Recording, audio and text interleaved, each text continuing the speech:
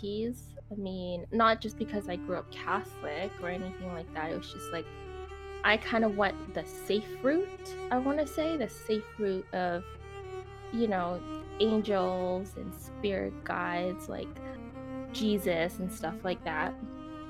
I always thought like deities were like if you were practicing witchcraft. And even then, I didn't really even know that that was a thing. Mm-hmm. So to be thrown into it and, you know, Riri had by fate basically, because her deities had called her onto my stream and said like you need to talk to her, like she has gods and goddesses and stuff like that. And she said, yeah, Shemi, I need to talk to you about your spirit guides. You need to start calling them by name. I was like, oh, okay. I mean, I never thought I would ever need to call them by name. And when she said spirit guides, I thought she meant like, oh, you know, like Archangel Michael, which does end up being one of my guides that I work with. But never in my life did I think she was going to say Athena or, oh, you know, Anubis. When she was started popping out those words, those names, I was like kind of threw me in for a loop. But at the same time, I thought, well, there's a reason to this. So let's just keep an open mind. And that's kind of how the journey started. Now, when you're talking about dark and light, in the sense when you're speaking of deities, to me, deities in a sense, because if you're talking light, like angel light, like Jesus light, I feel like deities are a little bit different. Because whereas angels are very forgiving, like it's almost impossible to make an archangel mad. But a deity, you can definitely make them mad, right? They can be vengeful, they can be wrathful. But when you're speaking of deities specifically that you're working with, the light and the dark, we're talking about what in particular their intention is and what it is that they have to offer you. So for example, Athena is considered a light goddess, right? Because she works with lighter energy. She teaches you wisdom. She invented the flute and weaving. She was a humanitarian. And then when you're talking about someone like Lucifer, his intention is different. He's not there to teach you how to knit, you know. He's there to teach you about your shadow. He's there to tell you like, hey, listen, these are your... And honestly, it goes even beyond sin. It's not just about sin. Like the idea of sin is not even, I want to say not even. He's here now, by the way. He's just likes to show up whenever he wants. When he's talking about sin, it's not even really in his vocabulary. It's just that you do stupid shit as a human being. And when you do stupid shit, you gotta deal with that stupid shit. You have to own up to it. And the problem is, most people don't. And I might offend some people here, but I am channeling him, so I'm just gonna blame Lucifer if you don't like what I have to say. When you go to church, the things that they teach you in church has nothing to do with owning up to it. You're taught that if you cause a sin, all you gotta do is repent, and you go to church and you sit down, you ask for forgiveness, and then everything magically disappears, and then you go and live your life, right? And if you do it again, you go back and repent. Lucifer is not like that. Lucifer's like, no, you did that, now you own up to it, now you fix it. He puts your shadow directly right in front of you and forces you to deal with it. There is no repenting. There is just, this is your problem, now you fix it. That is Lucifer. But he does it sometimes in a loving way. It just depends on what part of Lucifer you're invoking, because he's the light bringer, but he's also can be a demon, right? So I've always focused on Lucifer as for knowledge, seeing the unseen, and as you can kind of tell, it's a big part of what I do. Um, though I don't want to get people in the chat confused or people watching this on YouTube when it goes up. The sigil of Baphomet, those that know the true history, Baphomet or Pan, the horned one, is the farthest thing from Lucifer that you could actually get. The god of the wild hunt, fertility, everything masculine, all those types of things. It was kind of adopted by the pseudo-Christians to be the identifying goat head, no pun intended, but every pun intended, of Satan and what Satan should be. Lucifer in and of itself, Lucifer means bringer of light, right? So Lucifer, for me, has always been about knowledge and knowing what's hidden. Sorry, I didn't mean to cut you off. I just wanted to put that out there. You're talking about my boy, so I needed to. I needed to get my 2 cents in there. And also, when you think about it, the whole horn god thing actually came from Cernunnos, which actually doesn't really have anything to do with Lucifer. Lucifer, completely different, right? He was an angel that fell from heaven. So some of that stuff does get mixed up a little bit. It depends on kind of how I think that kind of depends on how you kind of fall into it, right? And so this is the beautiful thing about this, guys, is depending on who you talk to, you're going to get a different perspective on how to view things. Not one is right or wrong, it's just different. And I think the one thing I'd like people to learn through this experience with us is to be accepting of different views, not to call out and say, no, you're wrong, but to say, oh, okay, I never thought of it that way. That doesn't mean that you're accepting or adopting it. It just means that you're being understanding of the situation or the thing that that person is talking about. So for me personally, I think, the Holy Bible, and I know that I'm probably going to piss people off here, is I think that, the Holy Bible is a wonderful story, just like the Three Little Pigs and, Little Red Riding Hood and, everything else, and I mean, all of them have, their own kind of moral connotations to them. I completely denounce and deny, anything to do with the Bible or Jesus or monotheism or the Christian God. And there's personal reasons behind that maybe one day we'll get into, but today is not that day, and tomorrow's not looking too good either. But it's definitely not going to happen today. But that's just how I look at it. I do, however, feel that Lucifer is an entity.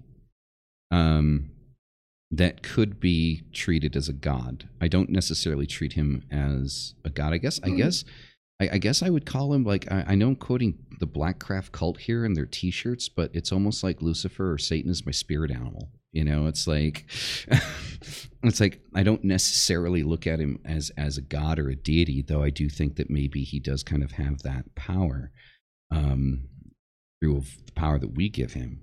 But I do.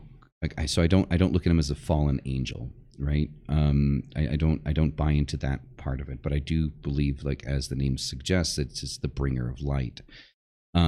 So again, I'm sorry, I didn't mean to cut you off, but no, no, that's a good point. And that's part of how, what part of him you invoke, right? Your intention, what part of Lucifer do you actually want to invoke in order to work with him? Because Lucifer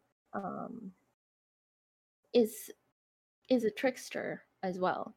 Like how if you work with deities, he's similar to quite a few dark deities, actually, in which when he approaches you, I know, and I'm speaking from experience now, because like you said, everybody has a different experience with it, but how he approached me was through temptation.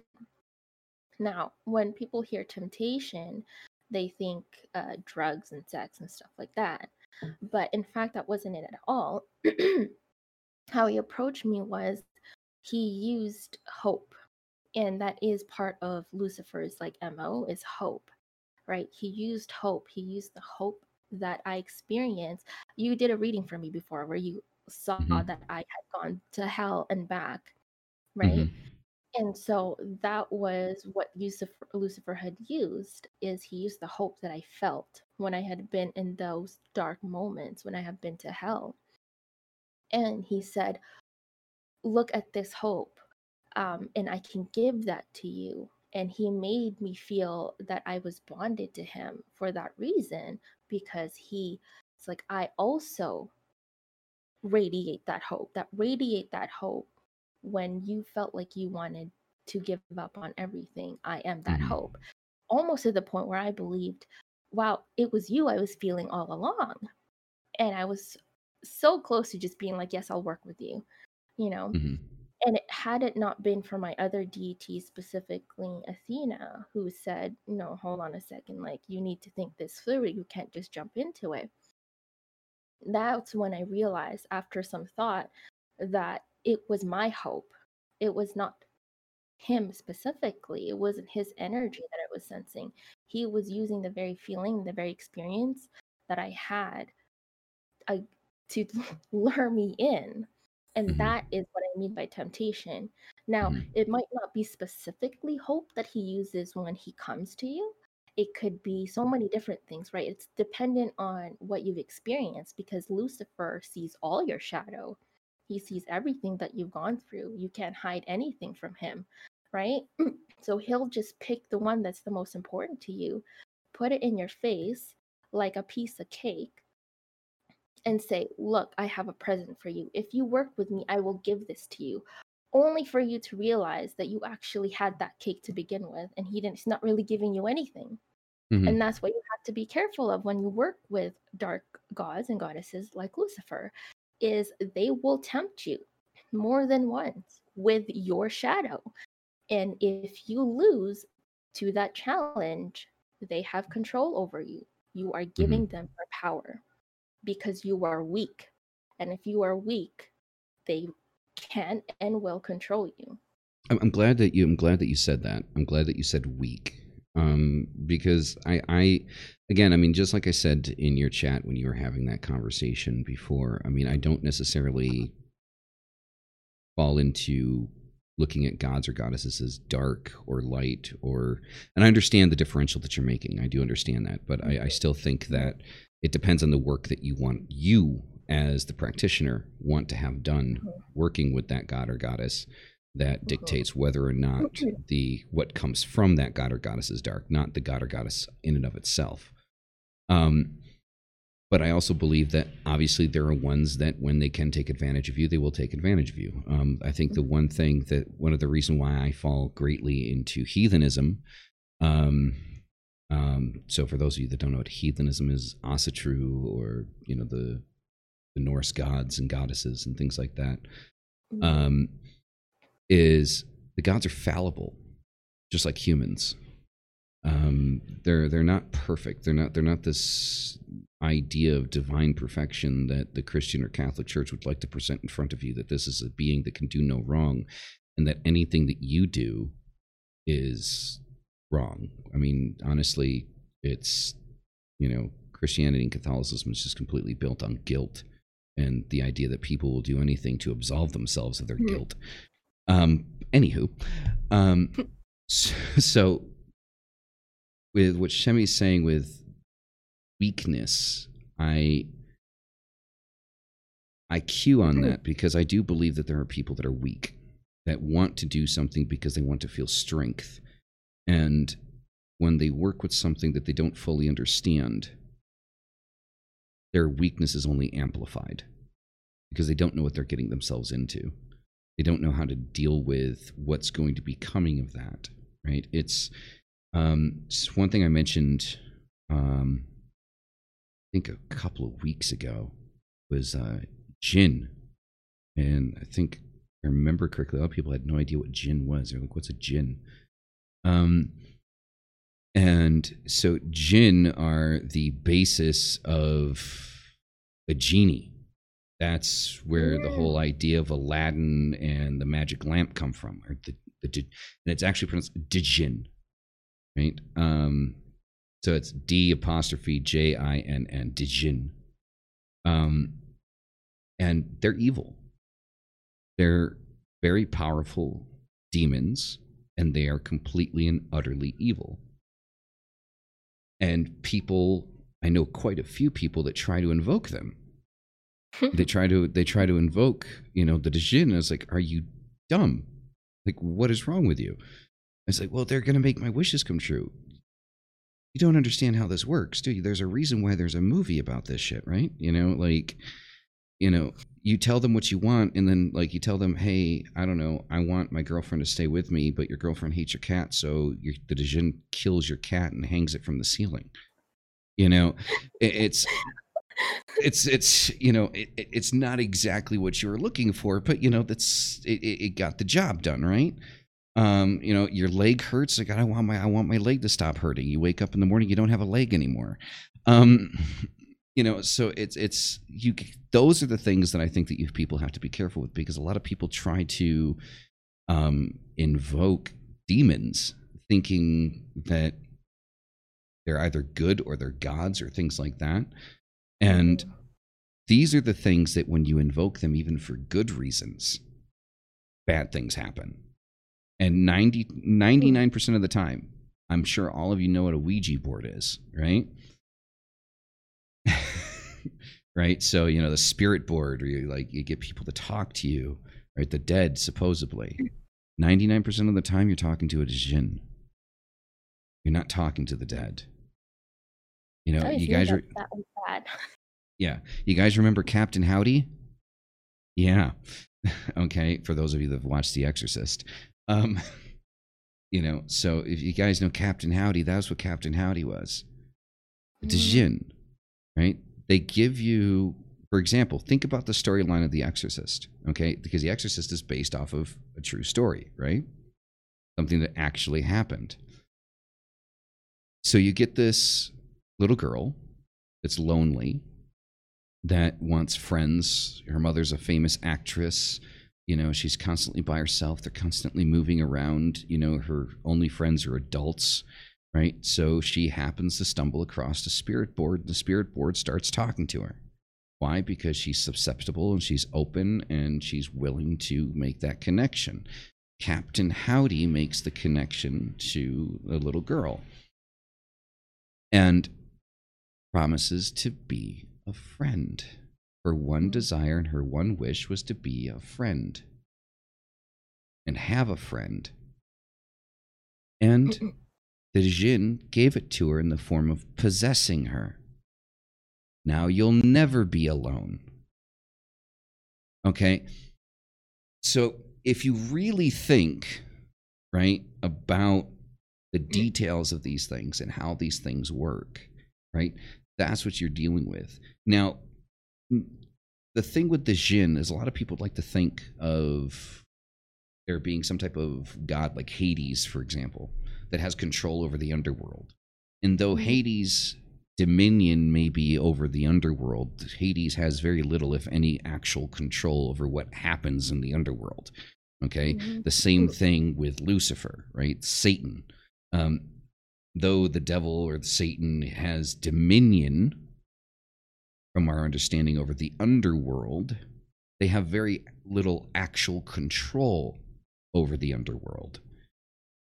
And the things that come through don't come through them, but they come through and they prey on your weakness. Right? I know I went on this is a very long rant here, right? But there's all leading up to something, though. Right? But that's kind of like the point right there, is that the weakness. If you present weakness when you start dealing with tarot's not so bad. Palm readings are probably like the easiest thing to kind of get into without having to worry about anything coming through into the other side, right? Because you're literally grabbing onto the person and feeding off of their direct energy, doing a palm reading. So you're not really dealing with a goddess, demons, angels, anything, right? It's just the direct energy from that person. Face-to-face tarot readings, pretty nonsensical. Honestly, you read off of the energy that that person is giving you. See, one thing that I think a lot of you guys out there that don't do tarot readings, or maybe you're just getting started, don't understand, is that for us doing tarot readings, and maybe even people doing the tarot readings don't even fully understand this, but for us to do tarot readings over a distance, like we do, it's almost equally as dangerous as playing with a Ouija board. Mm-hmm. Because what we have to do is we have to dive head first into that pool of energy that is everything and fish you out. Okay? And unfortunately, there are times when it's not you that we fish out. It's something masking as you. And we very quickly have to learn the difference of something that's masking itself and you, the person that we're reading. Because, as I've always explained to everybody, I believe in a universal, somewhat similar to like animism, where there's a universal energy that connects all of us together. And through that energy, it's trees and people in the sky and the air and the clouds and like everything. There's energy in everything, and it's constantly moving, constantly changing. The electrical signals in your brain, people, those little synapses firing off, that's your soul. Your soul, I look at the soul as a battery. Your soul is a battery which keeps your body running. Your conscious mind is your body. You die, the conscious mind dies. You don't. Your soul doesn't. Your battery doesn't die. You do. Which is why when we come back, we might have flashes of a past life, but we don't remember anything because the conscious mind is dead. It's gone. You know, like the soul is a battery, right? But when we do readings, we are trying to fish out that connection, which, you know, connects me to you. And when we do that, we don't know exactly what we're fishing out, not all the time. And again, it comes down to weakness. If you're weak and you don't know what you're doing, and you're meddling in something that you don't fully understand, you run a higher probability of making a mistake. Why do you guys think, for example, when I do readings, I always have a dragon. I have my dragon guardian sitting in front of me. And all of us as tarot readers, we have something that we have with us that we feel protected by. Like whatever that might be, it could be as simple as a comfy chair, which, by the way, Shemi's chair looks really comfy. So, but we always have something nearby that makes us feel protected, right? Because we are connecting to things that are outside of us. So, yeah, that was a really long rant, and there's more that I could say about that, but I'm not going to do it. I want to get what you think about.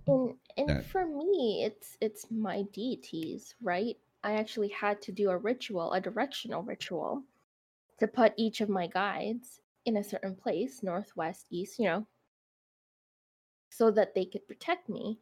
And on top of that, I always have an opening ritual every, even right now, before I started the stream with you, I did an opening ritual with my deities, right? I have the candles lit on my altar for Athena.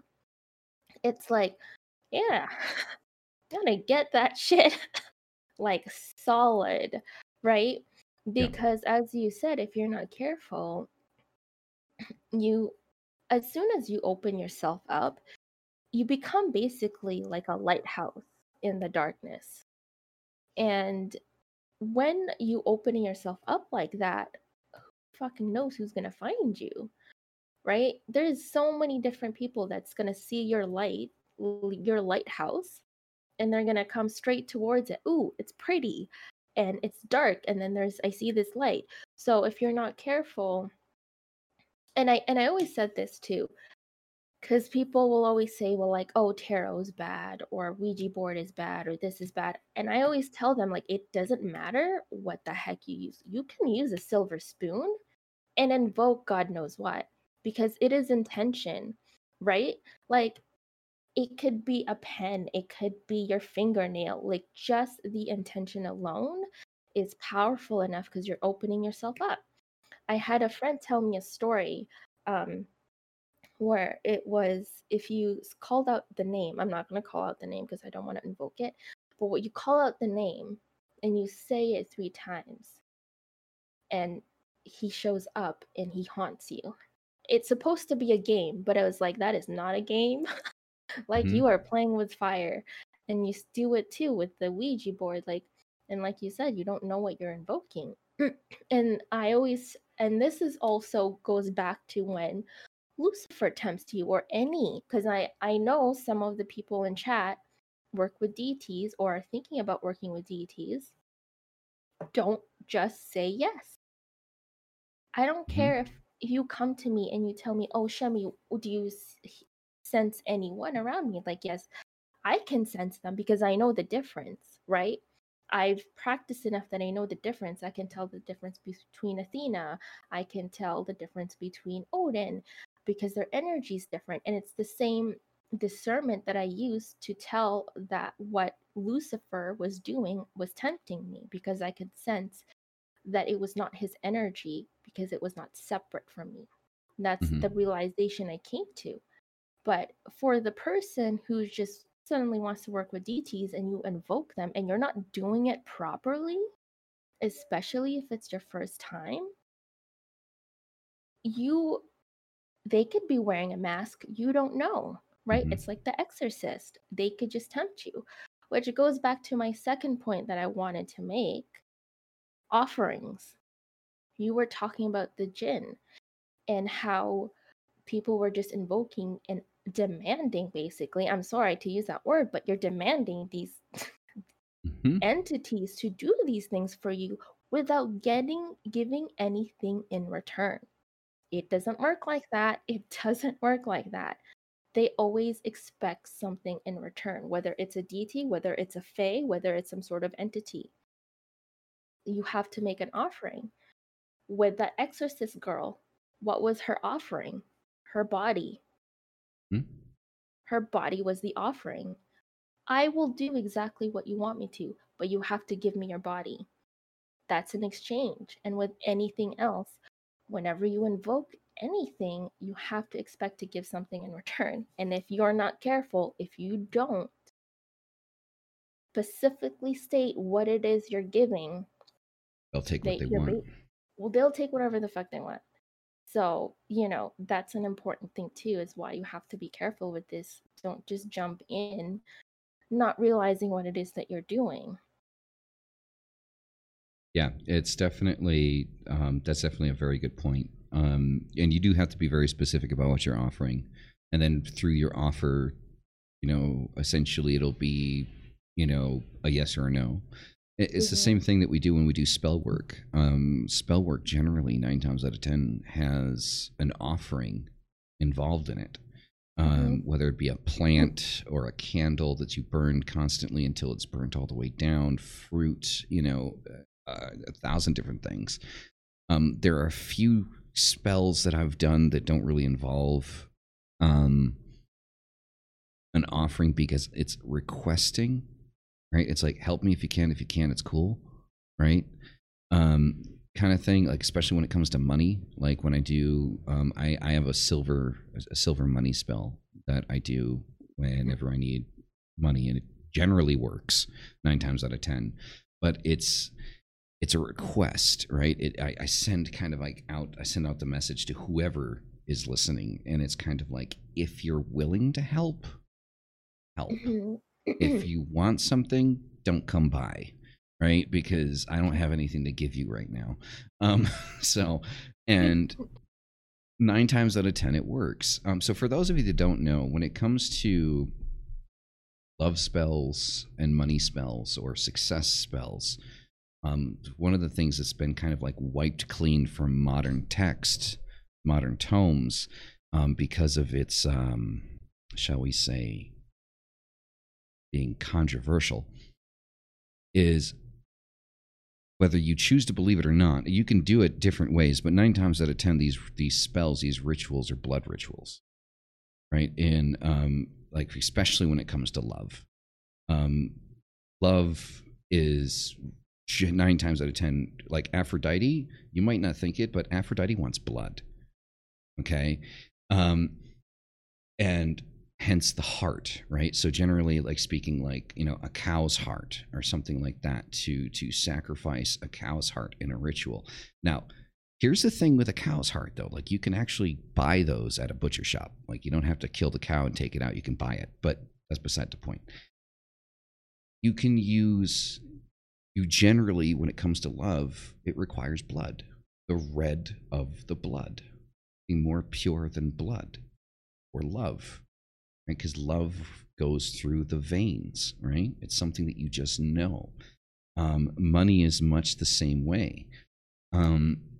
Money, success generally requires personal sacrifice, right? Something that you're willing to give of yourself, right? Something that is meaning to you. Which is why, like, when people start to get into spell work, you know, I tell them, careful, because going into this stuff, the books don't tell you these things. Okay, like the modern books, like buy any book, they're not going to tell you these things. This stuff comes from folk witches, like my mom. Like, we're talking like generations and generations of witches where this has just come straight down the line. Okay, like my grandmother keeps cow tongues in the freezer for shut up rituals for people she doesn't like, right? She finds somebody she doesn't like, and she literally pulls a cow tongue out and uses it, you know, in a ritual to shut the person up. And it's, as a kid, that's kind of creepy, right?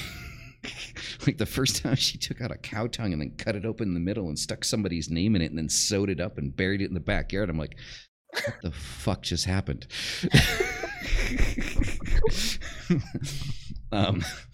So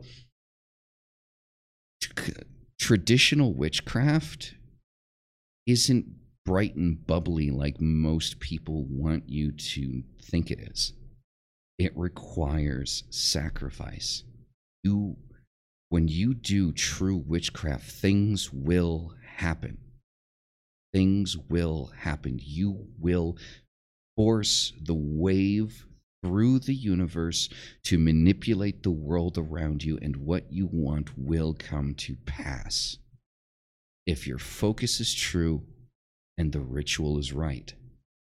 But don't think that you're going to get something for nothing, because burying a flower into the earth as a sacrifice, the earth's going to tell you, bitch, that was mine to begin with. Okay? Don't try to give me something that was mine already as a sacrifice. Give me something that's not mine. Give me something that's yours. Okay? Understand the powers that you're dealing with and respect them. Because I see people like these neo kind of, I don't like saying it, but neo witches, right? That are constantly doing spells here and spells there and spells here and spells there. And it's like, you understand why none of those are working, right?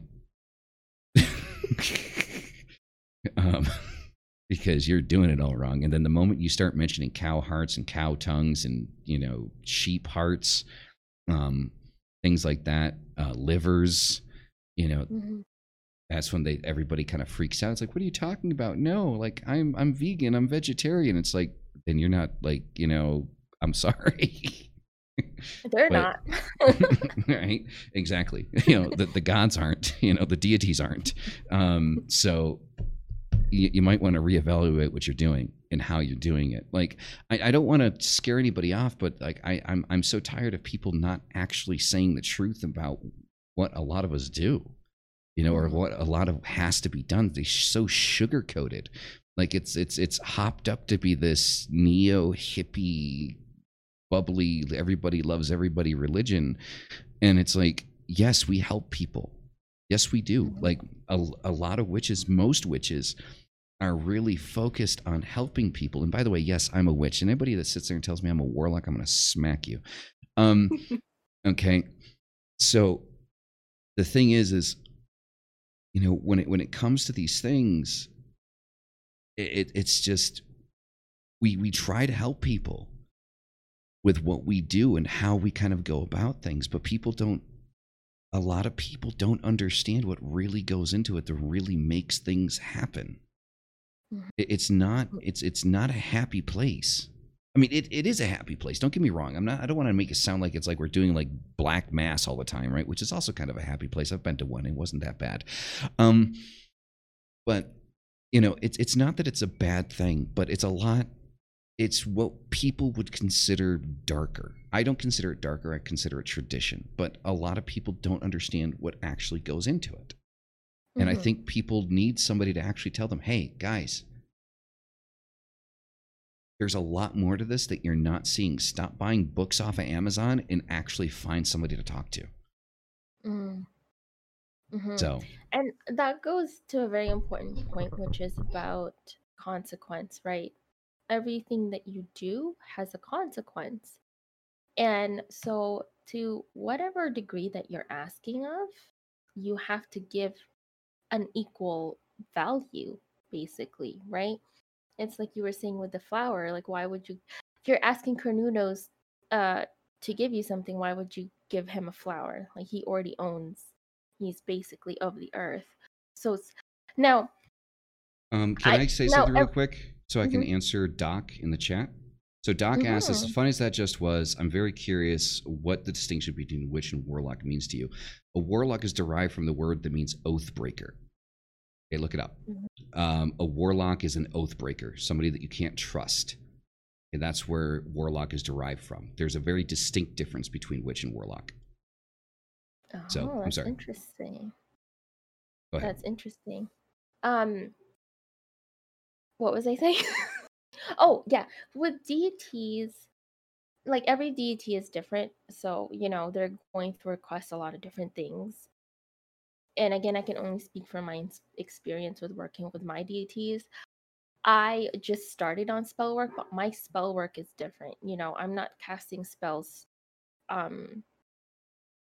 Like the spells that I cast are very specific to the work that I do with the deity. So most of it is like protection spells and banishment spells. Now, one of the things, and this is me, is I have to learn, like with Odin and Athena specifically, I'm being required not to learn so much from books, but just use it as a reference point. So the banishment spell that I actually did, interestingly, the protection ritual that I was given to me was customized specifically for me, and the banishment spell that I do was, I can't talk about it too much. Nina's not letting me, but it's it's specifically to me. So like what I'm doing now, what I'm learning is I have to go off of me specifically. So I trust my intuition and I trust what my deities tell me to do things. And that's part of the learning process, right? And it's like you said, like, I think books can be great to give you a foundation of what that may look like. But I'm someone that I kind of have to learn from doing. So I have to do it in order to really understand it. And sometimes that does mean, and the scary part is sometimes you have to make mistakes, right? Hopefully the mistakes aren't that bad, but they do help you learn. Similar to that, funny that you mentioned blood ritual, because Ishel, when I realized I had to start protecting myself in other ways, she actually came to me. She's like, "Oh, I'll protect you. Just give me your blood." And I was like, "Let's not go there yet. Let's, Mm-hmm. But that makes sense for someone like Ishel, because Ishel is a Mayan goddess, and if you remember, if you ever recall anything from the Mayans, they love their sacrifice. They love Mm-hmm. their killing their goats, right? So for her, it's common. Like it's almost, I kind of want to argue mandatory if you want to ask her for something, right? She's gonna expect blood because that's the standard. Whereas for someone like Athena, she is sort of like, I mean, I guess if you want, but there's other ways because her Mm-hmm. standards are different, Mm-hmm. right? And so that's part of like, you have to kind of do your research. I personally would if you're new like me, I would kind of leave that blood stuff last, or ask someone with experience on that before you start getting into that. And that's sort of like the funny thing where people discovered witchcraft and like, let's go dig into like the dark stuff right away, and it's like, Hmm. you got to be And I think careful. and I think that's where kind of like part of that distinction comes in, right? It's like I can easily understand why people would draw the line in the sand and say this one's dark, this one's light, right? Or Mhm. like the white magic and black magic. First and foremost, for those that don't know, the term black magic actually comes from a really racist place in history. Just so you're aware. So try not to entertain that term very often. Look it up. Just that's all I'm going to tell you. Look it up. Like it'll stick with you much, much more if you find it for yourself. Okay, I wasn't aware until maybe about a year and a half ago that the term black magic actually comes from a very racist point in history. Mm. Um, to where it was kind of created. And it was more along the lines of voodoo and the whole idea that it was people of color that only practiced voodoo and that it was black magic, right? Like, so, Mm. yeah, I ended up telling you anyway. Uh, um, but I think, again, it comes from the intention of the practitioner, right? So when people look at using goat or cow hearts or tongues or just any type of body part from anything, they automatically think dark, right? Because you're dealing with blood. You're dealing with something physical, something that was a part of a living creature. So you automatically think dark. But there's really good things that you can do with that, right? So, for example, I'm not going to lie. My son was being bullied in school. I have a 6-year-old son, right? He was being bullied in school because we live in Mexico and, he's the lightest skinned kid in his class and people were making fun of him for it. Um, and it broke my heart to see him coming home, crying and things like that, because of, because he looks different. And, here in Mexico, he looks different. He's the different one. He's the one that stands out.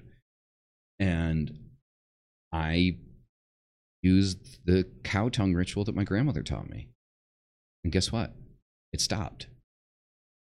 The bullying stopped. Like, kids actually started talking to him, right? Mhm. Hanging out with him, playing games with him, and things got a lot better. And we're talking like from when I did it to the next day, right? We're not talking like, it took a week, 2 weeks, anything. No, it took like, I did the ritual the next day, everything was good. Mm. Um, so you can do good things with these types of rituals. It's again, as I always, the tongue was the price.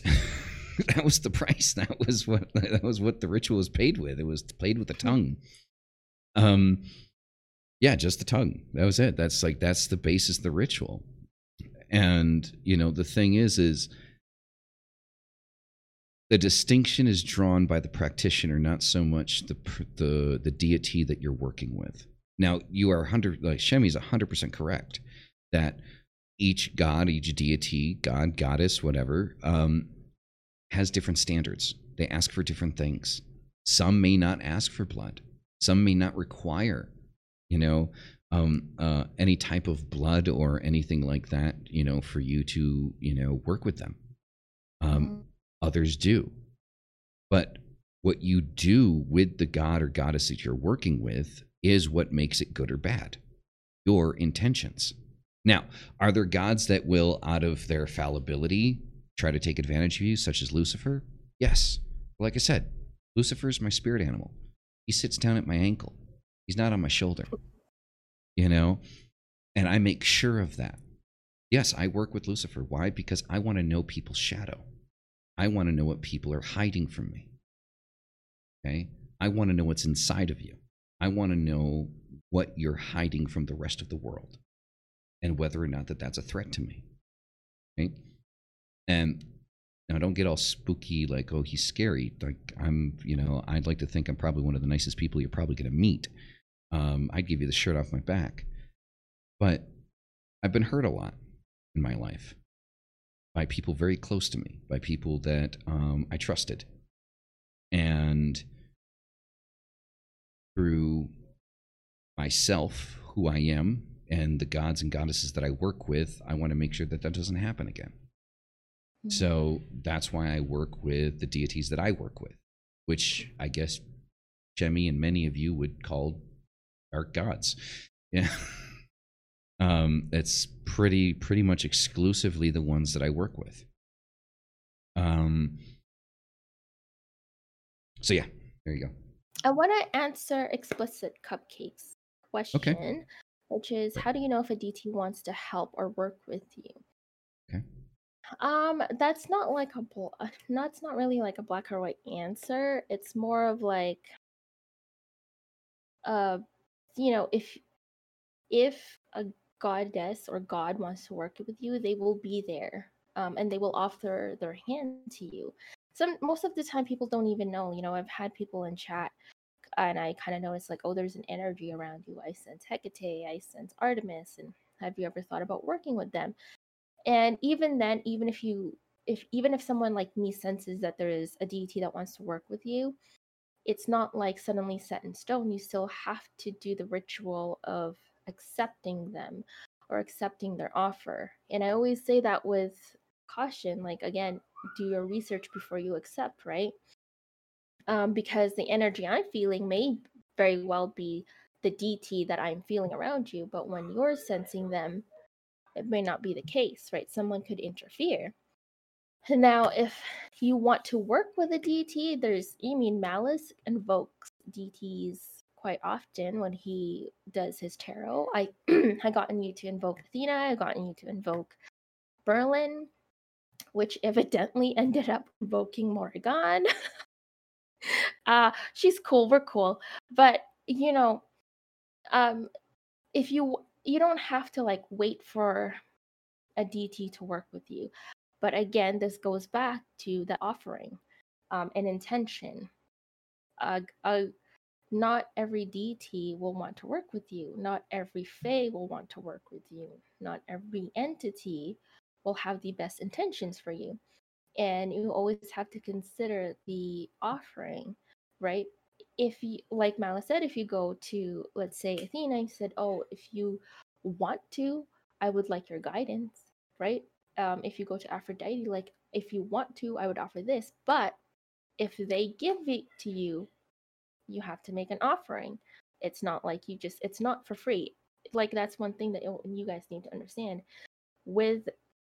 Even with deities, they expect something. Mm-hmm. Now, for me, now I'm doing a lot more offerings and stuff like that. But when I'm working with my shadow, like, let's say if you're working with Lucifer directly, purely for self-development, he's going to expect you to deliver. If you say, Lucifer, I want you to help me work on my shadow so I can become a better person, he's going to expect you to deliver. If he puts shadow in front of you and he sees you running away from it, if he sees you trying to ignore it or brush it aside, you're not delivering, and that's going to be a problem. And again, they can get mad. I growing up as someone who had Christian or Catholic parents, I have to tell you, working with deities is so much more demanding. Um, it's so much more demanding because they do have a standard. Um, so if I make a mistake, they'll tell me right then and there. I'm not going to wait till Sunday and ask, a priest. Whereas, you have a nice little buffer between God and you, which is the priest or the church or whatever. When you work with deities, you're working directly with them. They will tell it straight to your face that you're making a mistake or doing wrong. Mm-hmm. Yeah, I would definitely suggest for people starting out, for people beginning in this, the only deity that I suggest that you work with, which in my personal opinion is the easiest to work with, would be Gaia. Gaia is the Earth Mother. Another name would be, for example, the Triple Goddess. Similar, sometimes different, but it's the easiest one to work with. Generally speaking, Gaia Gaia offerings aren't extreme offerings that you have to make. And to answer your question on godly faith, to the offering, why would a God want earthly things? It's not that a God wants earthly things. A God wants to see what you're willing to sacrifice to get what you want. What are you willing to give them to work with them? What inside of you? How deep are you willing to go inside of yourself to get what you want? This is why in older cultures, I would never ever condone this, but in some older cultures, where do you think the story came from with I think it was Thumbelina? Was it Thumbelina? No, the one with the spindle. She pricked her finger, she fell asleep, something like that. No, Sleeping Beauty. Sleeping Beauty. Sleeping Beauty. No, it wasn't that one. It was another one with a spinning wheel, and a gnome came to her and said, "I want your firstborn child." Right? I'll do this for you, but I want your firstborn child. I forgot the name of it. Rumpelstiltskin. Thank you. That came from the whole idea of, in older cultures, some people, depending on how deep they wanted their magic to go, would actually sacrifice their firstborn children in order to obtain what they wanted. That they would specifically have a child to sacrifice the child to obtain what they wanted. Because the whole idea is, what does the sacrifice mean to you? Okay? Right? How deep are you willing to go inside of yourself to give to me so I can give to you? How deep is our connection? Right?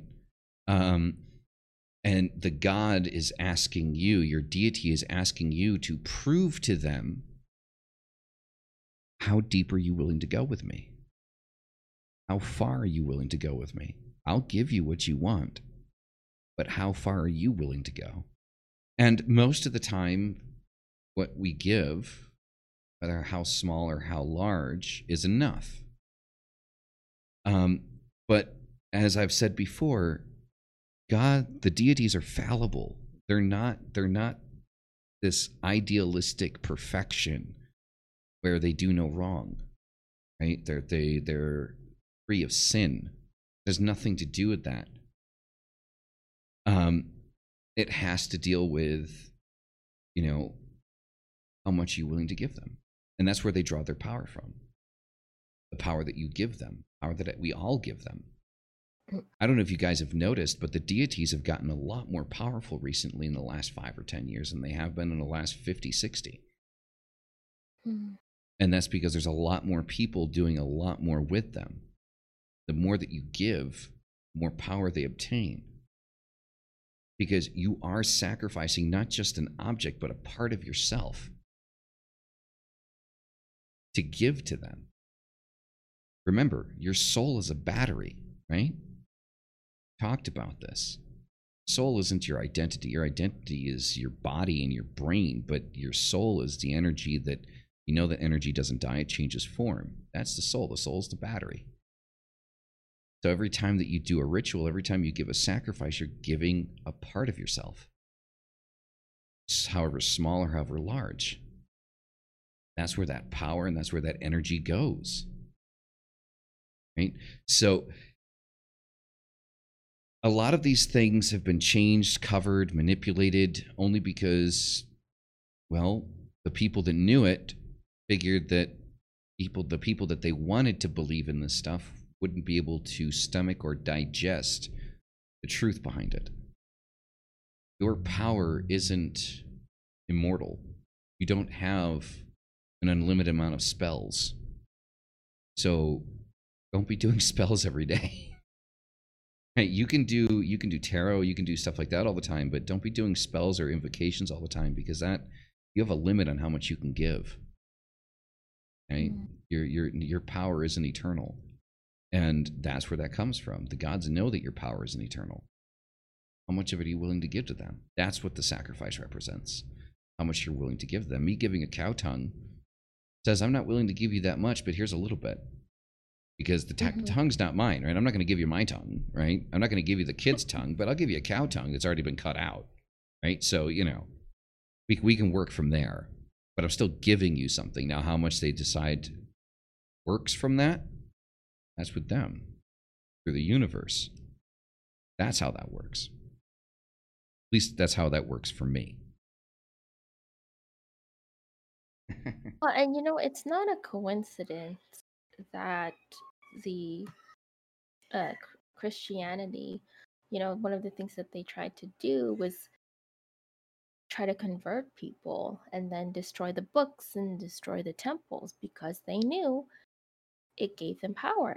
When people believe in the gods and goddesses and all these other deities, it gave them power. So what's the best way to take away that power is to make them stop believing. Why do people go for gods and not to the source directly? Well, and this is just my personal belief on it, is all of source is not source is everything, um so the deities, even things like the fae, or basically anything, is part of source. It's just a part of that creation, right? And it's how you use it. It's like, in a way, and this is one of the things that I learned. I'll tell you why it was important for me to have deities and to be able to call them specifically by their names. One, to give them power, right? The second is, when you say source, when you say you're calling upon the source or all that is, you're literally calling all that is: the good, the bad, the light, the shadow. And so, as Malice was just saying, you're digging into the bowl and you're not being specific on exactly what it is that you're taking out. So that is why, and they say you never give the fae your full name, because it gives them power. It'll give them power over you. You have to be careful with, you have to name your intention, and you have to put a limit. You have to put a boundary. This is what I mean. This is what I want. This is what can enter. This is what cannot. And so having that name and invoking them by name, and really specifying your intention and what you expect, rather than just using such a blanket statement as the source, is really important, because the source is everything, right? So what exactly are you pulling out when you say, and you're invoking a spell for something, and you're asking, I would like source to help me? Well, not all that is going to help you with a meaty little spell. You have to be specific. And if you're not specific, it's just going to throw up something, whatever's there to help you. Yeah, I mean, think about it in kind of terms of hierarchy, right? So if you think about it in terms of hierarchy, there's angels, there's demons, there's deities, and then beyond deities is something that, to be quite honest, as human beings, we can't really comprehend it, right? Mm-hmm. I mean, so if there is something beyond what we consider the source, which is everything in existence that we know of, we don't know what that is, right? Mm-hmm. And that's beyond the concept or idea of God. Now think about that for a second. Exactly. And I've seen some stuff on that.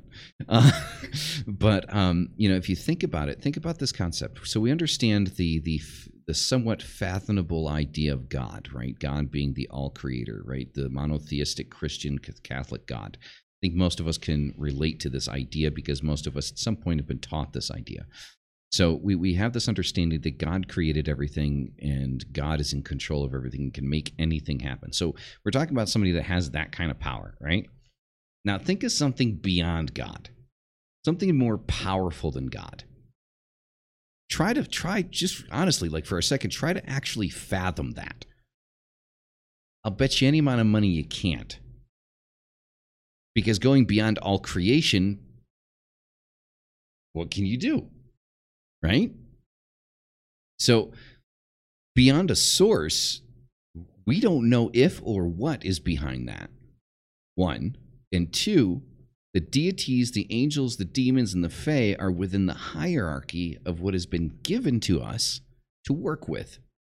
And this is why they're fallible.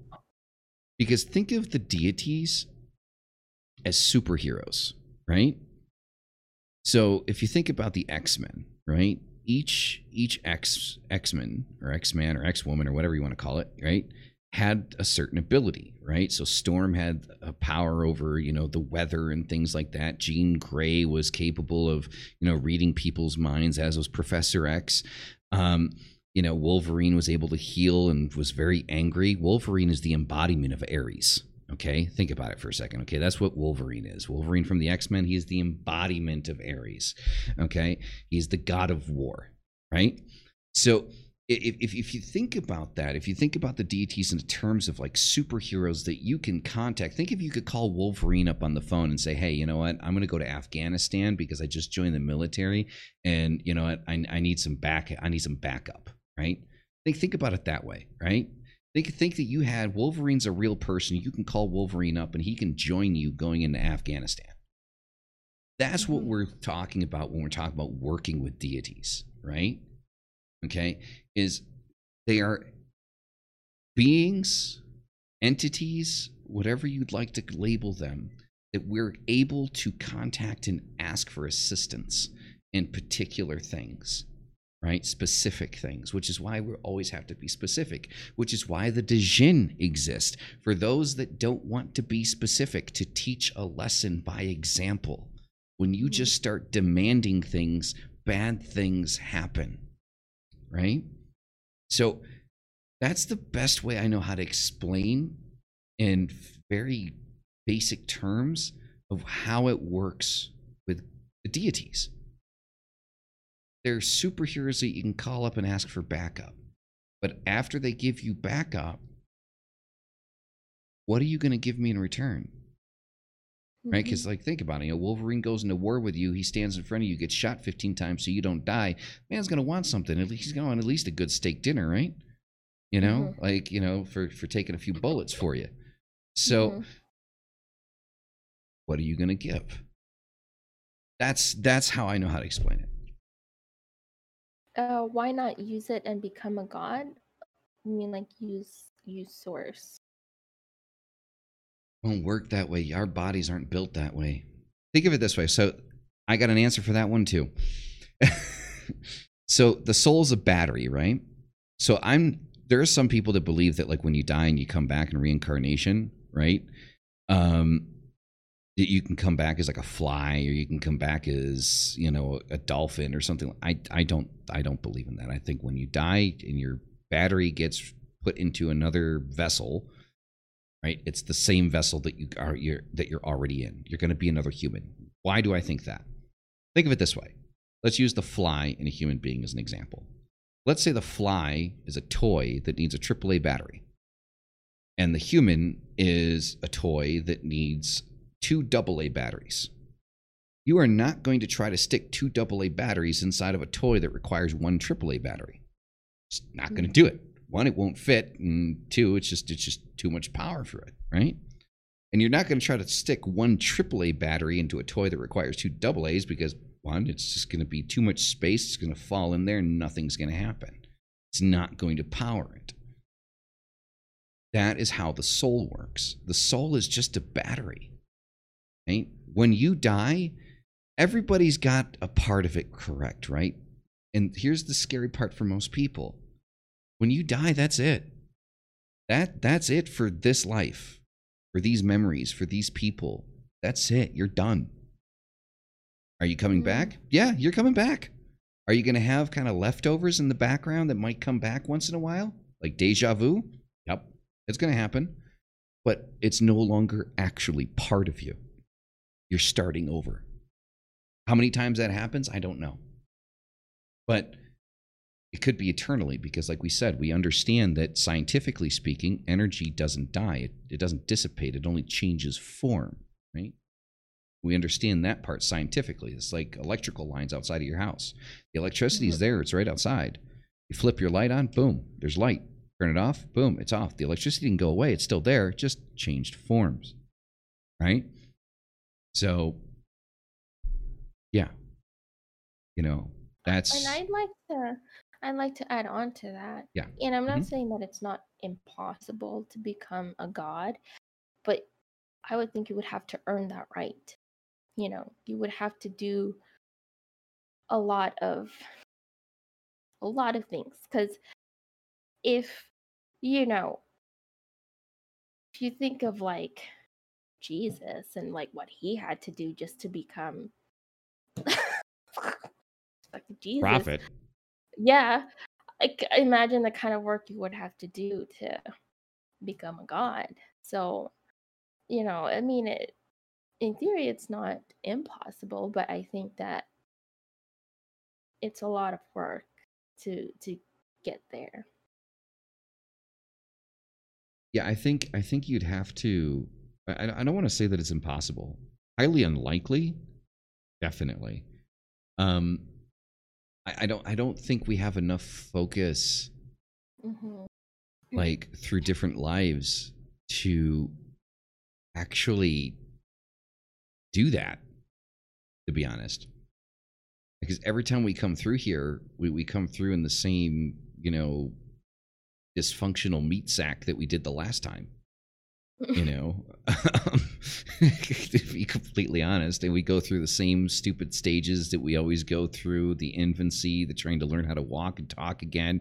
We waste so much of our time learning about the basics that we don't have enough time to actually really dive far deep enough to really begin to understand what it is that we would have to do to get that far down the line.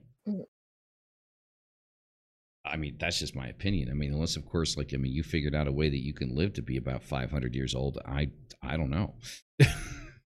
Well, and now I feel like there's definitely a way to like stay. I'm really into past lives. Um, I've always been into past lives, and one of the things that I learned is you, and this is from Anubis too. It's yeah, you can live multiple lives, but they're not necessarily past lives. And this is going to like a different territory, which I won't go into, but the territory of like the meaning of time and how it doesn't actually exist. But you know, the intention of the soul is always to evolve, to become better, to expand more and more. There's a reason why the universe is always expanding, because that's the only way to do it, is to continually grow. Um but I don't think that the intention is to become a god. It's just in a way to just go back to source, to bring back to source and allow the expansion to continue, right? It's like the best way I can explain it is to you're gathering things and bringing it back to for the betterment of the whole, for the source. And again, I won't go too much into that because I like I this is the kind of stuff I studied before I worked with deities.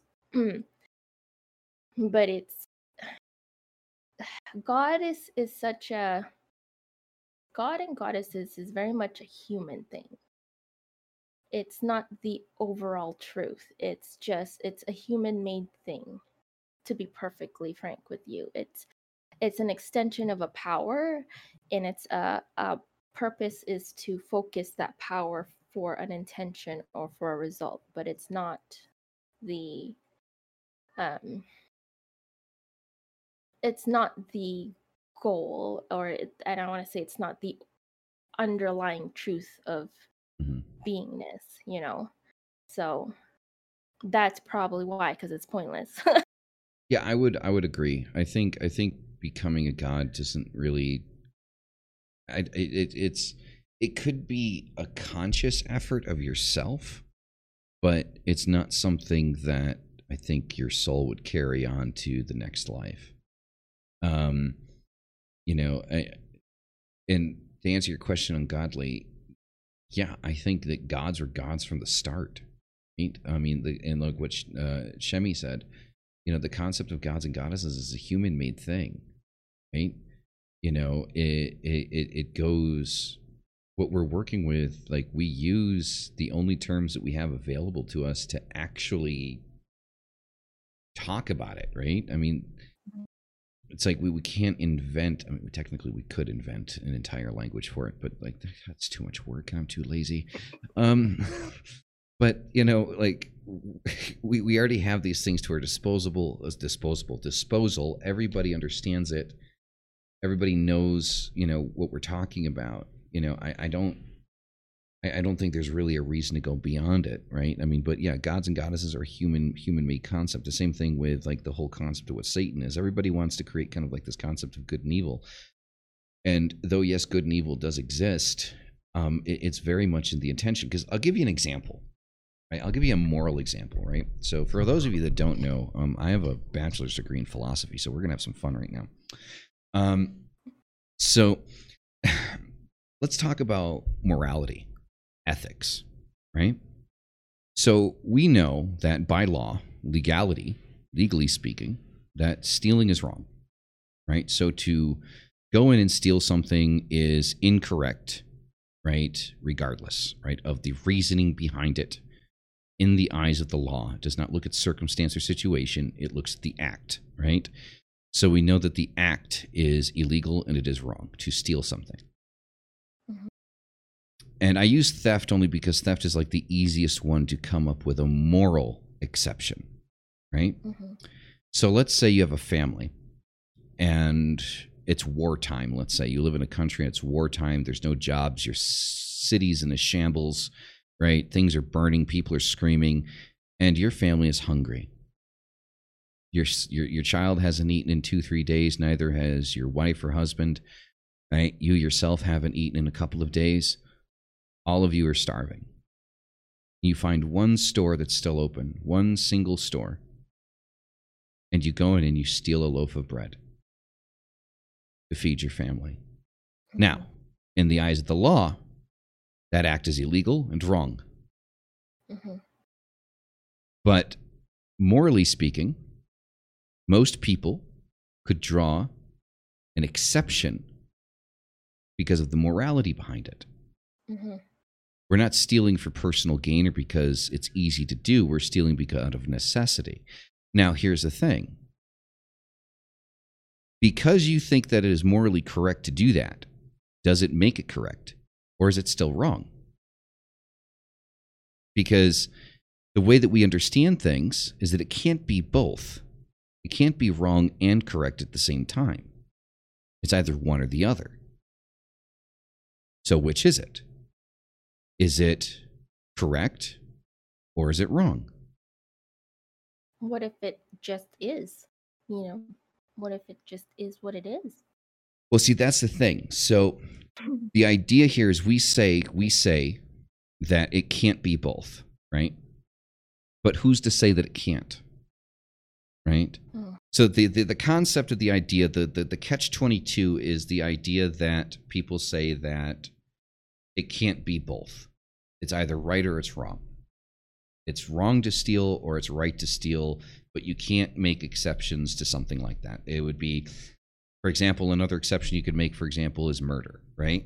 That somebody breaks into your house with a weapon, they are threatening to harm you and your family, and you find an opportunity, you kill that person, right? Your life and their family's life was being threatened. The end of your life was in front of you. You found an opportunity, you took advantage, and you protected yourself. Now, inside of the law, because of that circumstance, we would draw an exception and say it was reasonable to defend yourself in such a way. Therefore, why is it that morally speaking, we can't draw that same exception with that same exception with theft, if we can draw it with murder? You see what I'm saying? Yeah, and from what I'm hearing, a lot of it has to do with perception, because going back to the thievery, right? To the person that's stealing, it was necessary, and in that way, it was right. But to the person getting stolen from, not so much. He, in his eyes, he could have been like, well, you could have asked me instead of stealing, stuff like that. And so I and this goes back to uh action, intent, and consequence. Is everything has a Exactly. consequence. There's no really, to me anyway, there's no such thing as really right or wrong. It's just the word that you use. So if I say, well, that's wrong, I'm saying what I'm really saying, that's wrong to me. Mm-hmm. For my perception, from my point of view, that's wrong, Mm-hmm. right? And when I say that's right, again, from my perception, from my experience, that's right. But Mm-hmm. I can't say that for everyone else. But see what it comes down to. So this is where people get into confusing. The reason I'm drawing these comparisons, I know we're talking about paganism, and there's a reason I'm drawing these comparisons, ladies and gentlemen. I'm drawing these comparisons because I'm trying to make a point of how limited our spectrum of understanding actually is, right? To what could be or what couldn't be reality, right? So there are some out there that would argue that based off of that idea about saying that there is moral exception to murder, there is moral exception to theft. What about other crimes? What about more extreme crimes? Things that I really don't want to actually say out loud, but I think we have all like the ideas in our heads, right? Of things that people do that are illegal that can hurt other people, right? At what point, where do we stop drawing the moral exceptions? And who creates the moral exception, right? To more morality is based off of the individual. What do you find morally correct and what I find morally correct may be very different. So based off of that idea, if we're drawing moral exceptions, where do we stop drawing moral exceptions? Where do the absolutes come in? So and who gets to decide that, right? Exactly. Who gets to decide where the moral exceptions exist and where they don't? So our true understanding of our world is so unbelievably limited because we have limited ourselves within our own understanding of the world that we live in day to day. Forget about the spiritual stuff. We can't even understand why we wake up in the morning. Okay. Let alone why we can't be a god or can be a god, or who we're working with or who we're not working with. Right. So to try to go beyond that point, to try to dive yourself into something that nobody understands, you do it at your own peril, I would say. Because I think that I've kind of just proven the point that we kind of can't even really fully understand our own moral standing, right? Where are your morals? Where do they lie? Do you even have morals? Some would say yes. Okay, what are they? Where did they come from? How are they defined? Okay? And those are difficult questions to answer for most people. When you really sit back and you really begin to examine those questions, it's going to take some time to actually get to the dirt of it. So when you start talking about dealing with sources, when you start talking about becoming a god, things like that, I would say your best bet is probably not to meddle, right? I'll give you guys an example here. I made a mistake yesterday. For example, I was doing readings yesterday, and a friend of mine, a very close personal friend of mine, asked for a reading. And for those of you who are there, like, you know who he is. And he wanted a reading about an ex that had passed away.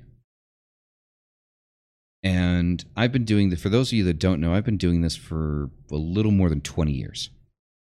I've been doing this. I've been working in the occult and witchcraft and divination for a little over 20 years. And even with 20 years of experience, I made a mistake. I thought that I didn't need to. I offered to contact his dead ex. And I honestly, with all my year, I got arrogant, right? With all of my years of experience, I thought I don't need to draw a circle. I don't need to, do this or that, or invoke anything for protection. I mean, I've got my little, my dragon protector right here, Mm-hmm. which was obviously never designed to handle that kind of energy. And I made contact. I made contact with something. I can't tell you whether or not it was her or not, but it definitely had a conversation with my friend. But when whatever it was let go, I felt it. I could feel it let go. It was almost like I could breathe again. I felt like I was holding my breath the entire time. It was like being underwater. And then I could breathe again. But when I could breathe, I could feel the weight of whatever it was still there, right? It was still kind of attached, or part of it was still attached. Mm-hmm. And it was scary. Like, for the first time in, I would say, 15 years out of the 20 plus years I've been doing this, I was actually scared again. I didn't know what it was that I drudged up. Mm-hmm. The good thing is that, there was somebody here that, did what is considered popularly known as a Mexican egg cleansing. Okay. Mm-hmm. So I did a couple of those. And I'm not even going to lie to you. Like, I didn't even think of taking a picture. The first egg came out black. Whoa. The first egg came out completely and utterly black. I didn't even think of, and this is why I did two of them. And I didn't even think to take a picture. Honestly, like, when you see something like that, you're just kind of like, okay, now what? The second one came out clean. So it didn't go past that. So I'm fine. But I scared the shit out of myself because I got arrogant, because I thought that I was more powerful because of the years of experience that I have doing this, that I didn't need the necessary protections. Now, I got lucky that whatever it was cleaned off with an egg. And for those of you that understand, a Mexican egg cleansing is like the lowest form of cleansing that you can do. Like, if you got some bad shit, it's not going to do anything. I was lucky that it was still just attached to the surface. So I think the moral, going back into morals here, like the moral lesson here is, don't try to go for too much. Don't bite off more than you can actually chew. Always try to go a little bit less of what you think you can actually do. Interesting, because I do tarot readings as well, and sometimes I do get questions like that. My mother passed away. I'd like to contact her, and I actually had one of those on stream. Now, I work with Anubis. Now, before Anubis, I was dumb. I would be like, oh yeah, sure, I could totally do that. Did I hopefully attract the right entity? I hope so. Now that I work closely with my deity, specifically Anubis, who protects the dead, I no longer talk to people who have passed away directly unless he is basically there. So there have been times when somebody has asked me, hey, I had someone pass away, can you contact them and make sure they're okay? And I had Anubis say, no, you cannot. And he will be very firm, like, they're not ready. There's a line of, there's a reason where people say, don't disturb the dead. Because when they're in the afterlife, they have to process everything that they've just gone through. And especially if they died a certain way or they had a lot of traumatic experiences, you need to give them time to process it. Death is, no matter the soul, no matter how many times we've come back here, it still can be a very traumatic thing, because you've lived, especially if you've lived your entire life not really believing that, afterlife exists to begin with. When you go there, you have work to do. And so when Anubis comes through and tells me, like, no, you can't, like, you cannot talk to them, like, whatsoever, I have to tell them, like, the fuck am I supposed to do? I can't I can't contact your friend. If they Hmm. do, it's usually Anubis the one that tells me this is what you can tell them. But I had one incident where I was reading for someone, a viewer, who wanted to know, like, just are they okay? Like, they didn't have a funeral. And he's like, it's fine. And then he kept asking questions. And Anubis was actually very stern, like, those are stupid questions to go and disturb someone who passed away, you know? And so that's when you realize, when Anubis tells you like those are stupid questions, it usually means you're being selfish, Hmm. and you're only asking those questions for yourself, not because someone passed away. And that usually means you have to do your own grieving process, Hmm. um, and not disturb someone, you know? Yeah, generally speaking, I mean, that's how it's supposed to work anyway. Is like, Hmm. you know, you need to be able to say the things that you need to say while the person is alive. If you don't do that, then you can try to blame anyone else in the world, but at the end of the day, it's going to be your fault for not stepping forward Hmm. and saying the things that you wanted to say. Also, I wanted to address DigiDC. So with the limpia de huevo, which is the Mexican egg cleansing in Spanish, is the limpia de huevo. There's a reason why it's called a limpia. Limpia is a cleaning, right? You go to any shaman shop here, and trust me, the Mexicans are very heavy into Santa de Muerte. There's Santa de Muerte is everywhere down here. The Saint Death is down here everywhere.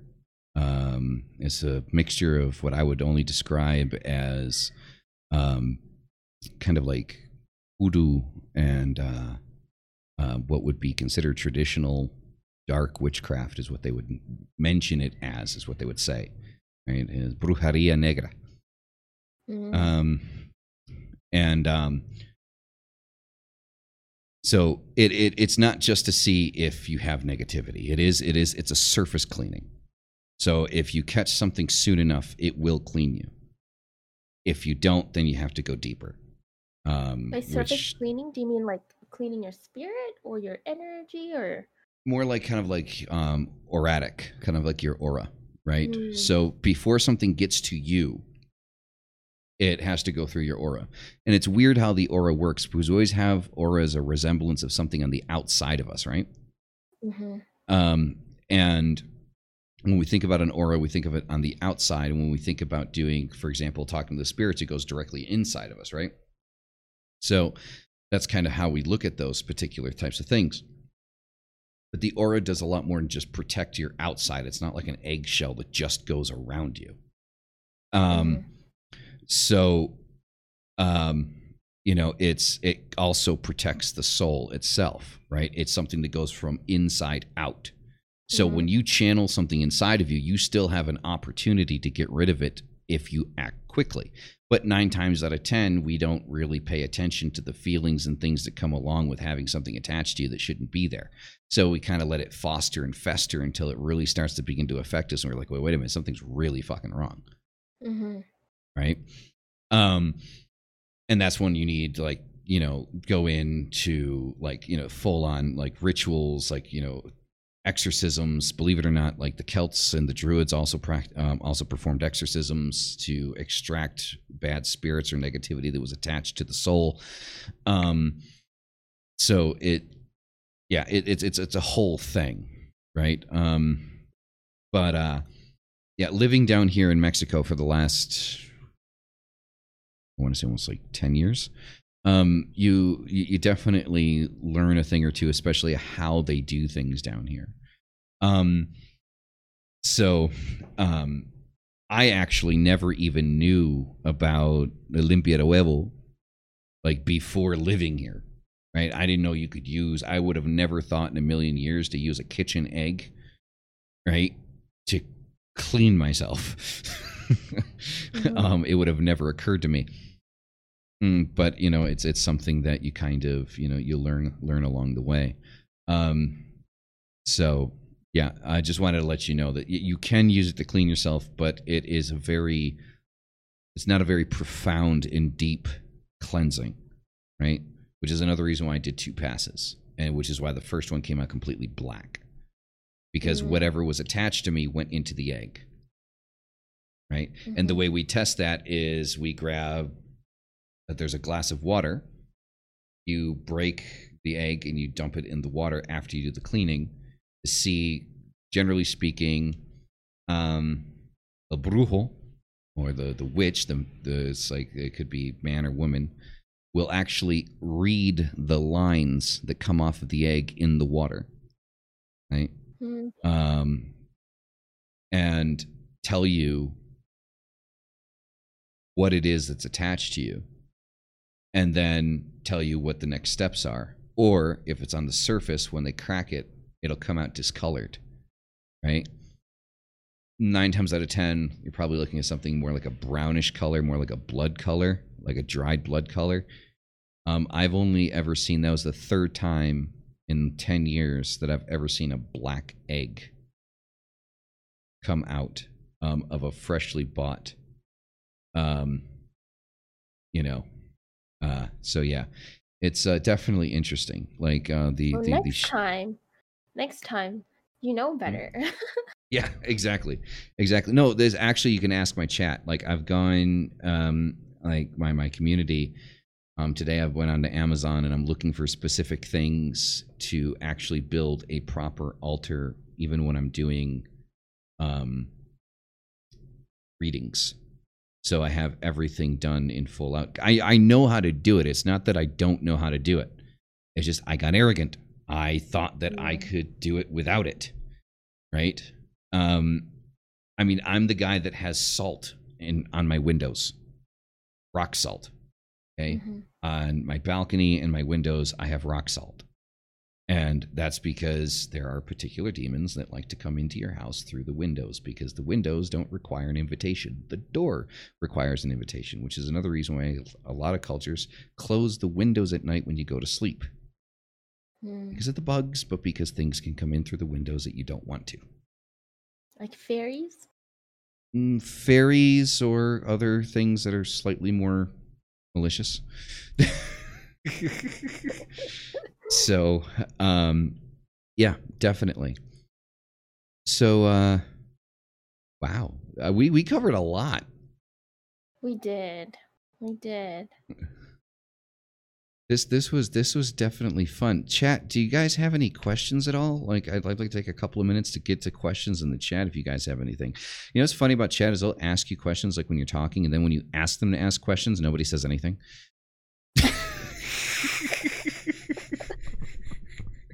Oh, I have to tell you a funny little story since we're waiting for chat to ask. So, I had reached out to you about the Fae that, protecting their home, and they're super sweet little guys, right? Oh yes, they are. I made Yeah. one little mistake.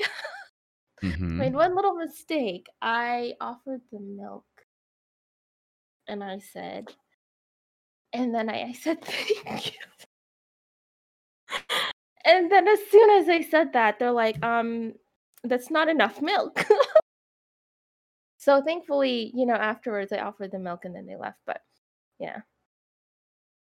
Uh Like the Fae have a habit of, you would think that whatever you offer them, it would be a dainty amount that they would want. mhm. Mhm. No, no, never, never, never, never. Mm, And I thought it was funny that you mentioned to never give the Fae your full name. It's something a mhm. lot of people don't know. A lot of people don't know that. Um, let's see, what do we got in the chat? What do we got going on here? Mine goes blank. I figured, did you? It's okay. Love this. I have been practicing 25 plus years, and I have similar ideas, but questions for me have to be more organic. Okay. Um, love the philosophy plus witch plus pagan plus everything else. I mean, there's a lot to it, right? Like when you learn one thing, then you realize there's so many other things. And yeah, Mm-hmm. it can be really overwhelming. Um,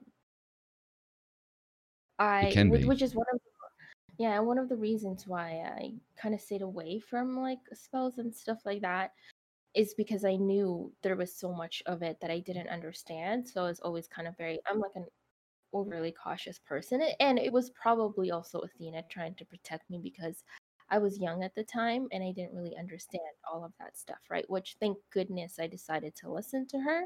Right. You did get one. Let's see. Avgran John? Spell work without spirit guides involved. Thoughts? Hmm.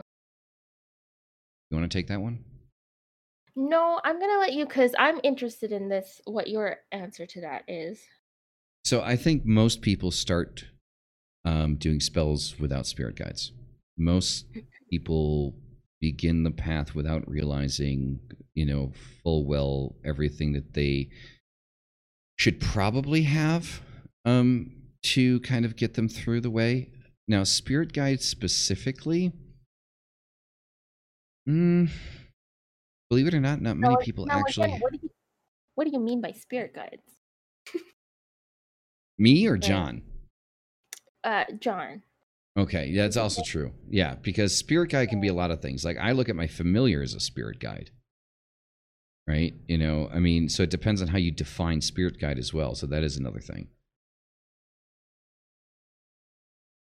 Yeah, so let's wait for that one. Then we've got, let's see, Tug. Let's see, Malice had told me in a reading I would be a powerful witch, but I am so darn scared to get started because I don't understand so much. Learn. That's the biggest thing I could say. Just keep learning things like this, books, online. But the biggest thing, talk to people. Find people that are witches, people that have been practicing for a while, and talk to them. Like there's a lot of things that you're going to be able to cover with a person that you're not going to be able to cover from a book. A book reads like a textbook. It gives you step by step on how to do certain things. But tell me this, people.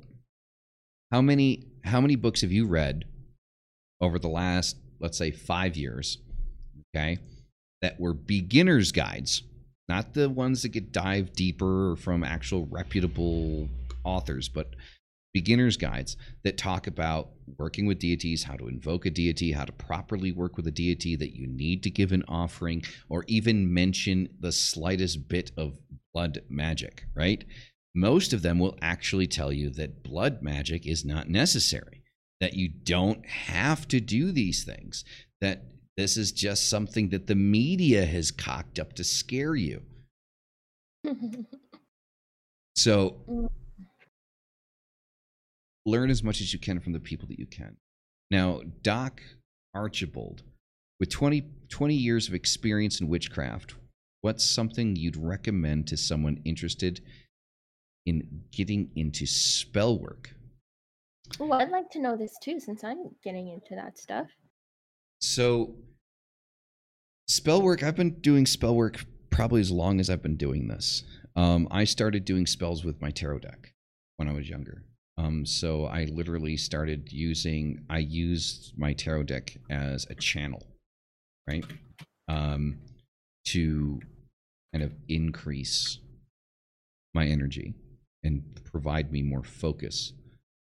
I think when it comes to spell work, focus is the biggest thing, which is why you see a lot of people, like you might watch a movie or something and think it's absolutely freaking ridiculous to see all the candles and the altar and all of these things, and but all of those things are designed to give focus, right? So in order to truly affect change, which is essentially what we're doing when we do spell work, you need to be completely focused on the goal that you have in mind throughout the ritual, throughout the spell, and beyond that. I'm not a big fan of mojo bags, but that's definitely another good way to get started. Like a mojo bag is, a very basic kind of spell work that you can do.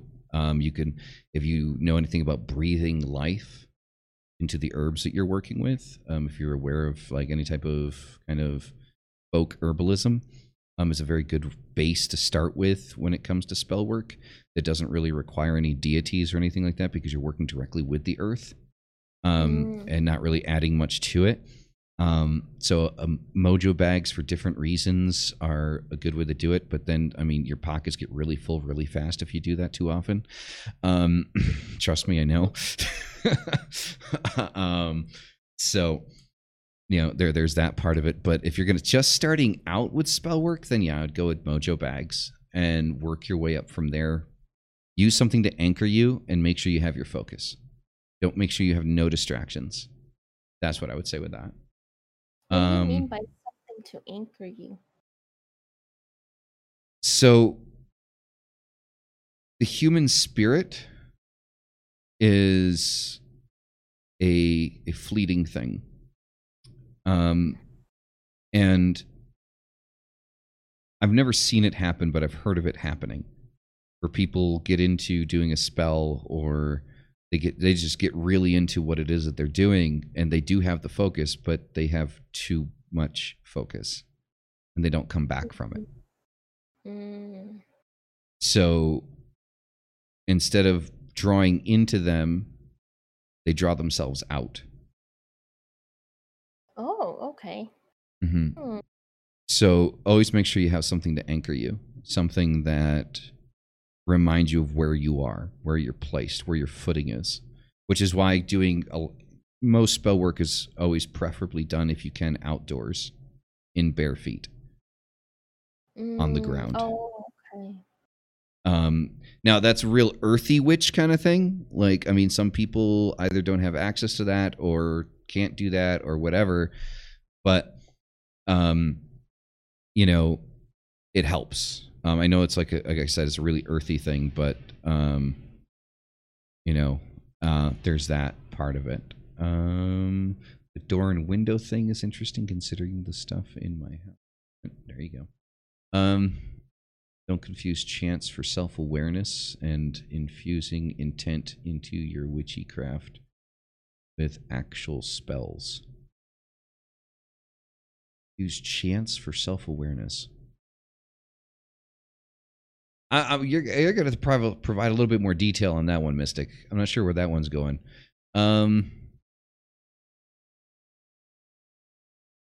Clearly is true. I learned my lesson. Okay. 3. What are your thoughts on love spells? Do you consider them unethical? If you're doing a love spell to get to notice you that maybe otherwise hasn't, no, it's not unethical.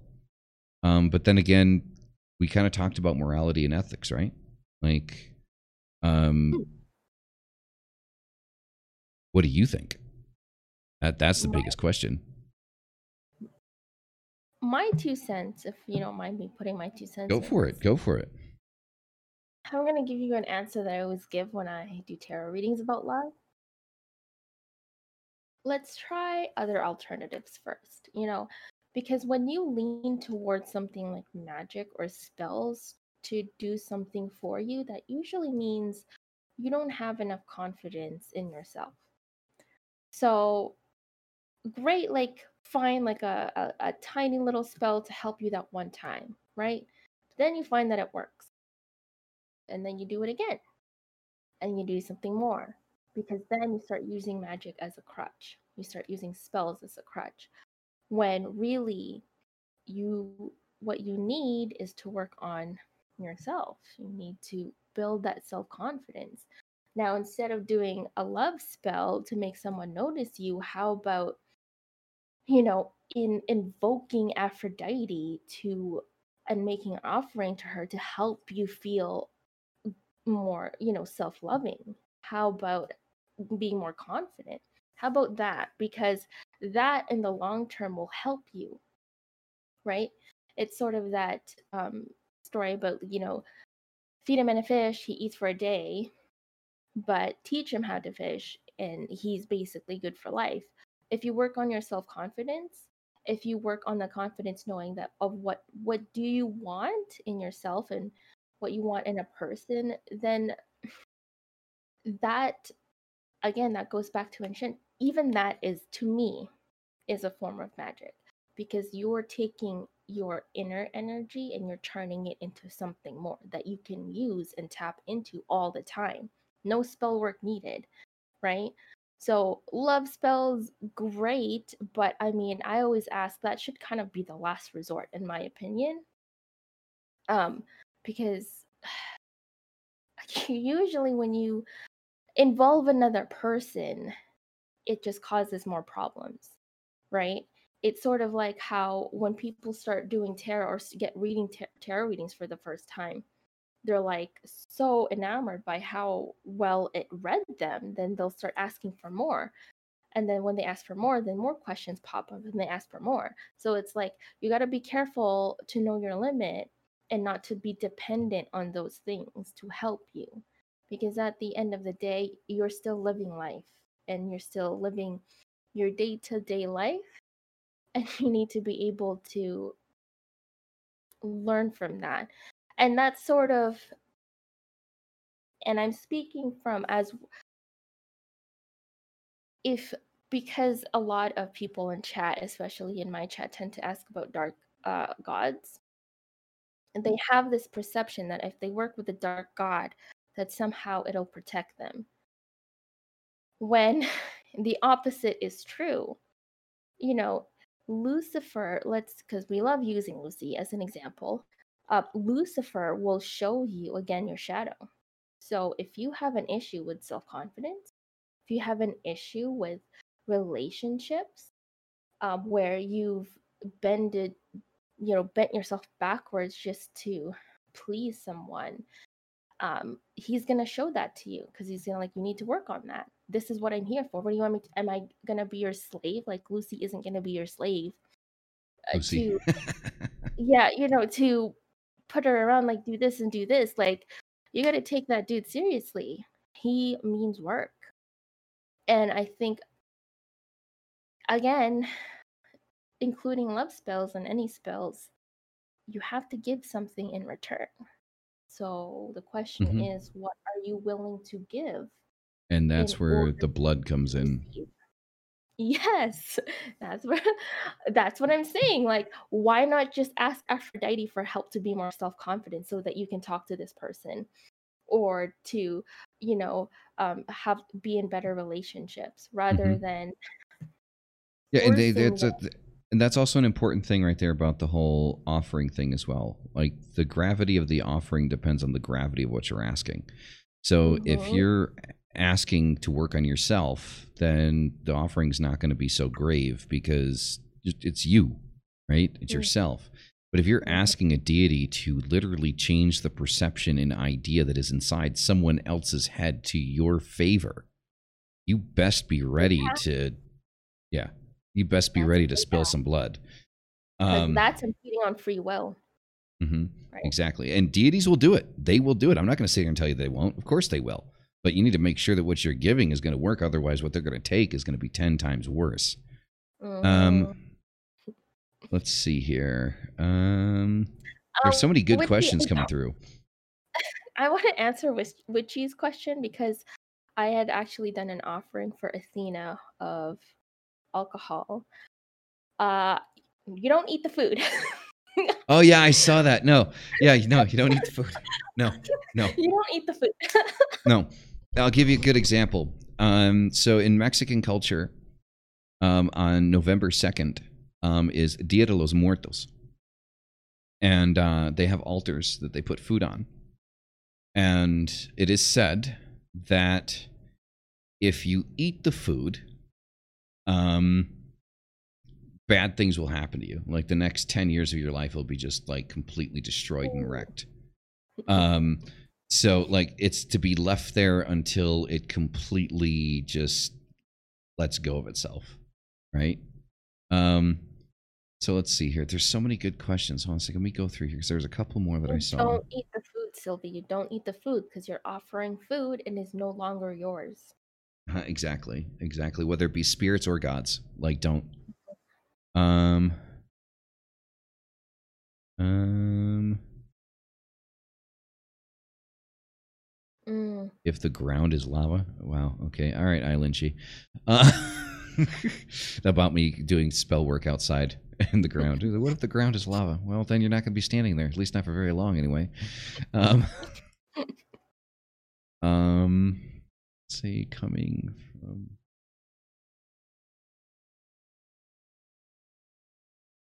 Ritualism. Okay. Looking. Okay. Uh, Archibald, looking back on your 20 years of experience, what's the number one thing you know now that you wish you'd known at the start? Oh wow. And I know exactly what that is. I'm pretty sure most people probably have to think about it, but like I know exactly what that is. Um, Wording it is a different story, however. I would have to say, as I was growing up, I was a very angry young man, and I was very angry at the world, and I was internally a very dark individual, which I always tried to externalize so it didn't eat me alive on the inside. Which is why I went down the whole goth path and the makeup and the music and all of that stuff. That's, mundane at best. But um, when I really started getting into this, with what my mother was teaching me, was not to be afraid of myself. Now, when I say not to be afraid of myself, I'm not saying that I was afraid of my darkness. I was actually very at peace with my darkness. To this day, I'm very at peace with my darkness. I embrace my darkness. I wear it on my sleeve. If you can't tell, it's just who I am. But to not be afraid of myself means to also not deny myself the lighter parts of me as well. To understand my own balance. That I felt so afraid that my mother's style of witchcraft would turn me into some type of happy bubbly hippie that at the beginning I really didn't want to listen to her. I wanted to go directly into other directions, other routes, and I sacrificed a lot of time that I had to learn many wonderful things, being a jackass basically. So internally speaking, I would say don't be afraid of yourself, every part of you, right? Because every part of you is beautiful and every part of you has something to offer to yourself and those around you. And if you deny, for any reason, a part of yourself, you're basically denying your own existence. So that's something I wish I knew and understood when I started out on this path. So hopefully that answered your question satisfactorily, Doc. I just want to answer. I kind of answered Richie, but she was saying, the food offering, and her, she was one of her goddesses that she's going to be working with is Hecate. And she's saying because she was doing research in, so the people that are offering the food, she's like hailing Hecate. I'm eating this in her honor. That's not offering. That's not an offering. That's eating. That's eating food in honor of Hecate, which is two different things.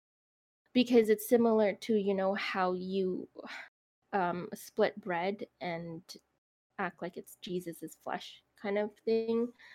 So I already forgot what I was gonna say because that was pretty much what I was gonna say is eating in honor of rather than offering, because when you're offering you're saying this is a gift, but when you're eating in honor, it's similar to like acting as that is her. It's a different kind of giving, but they're definitely not the same thing, right? Mm-hmm. They're very much separate, which I think is beautiful, for Hecate to eat something in her honor. But again, it's about context. It's about context of, because not all spells are created equal, and not all offerings and are created equal. But I was telling Witchy today, because I was doing her reading, that, and this seems very fitting because we were talking about this, is Hecate has a different set of standards that she would like to be worshipped, because she is a dark goddess.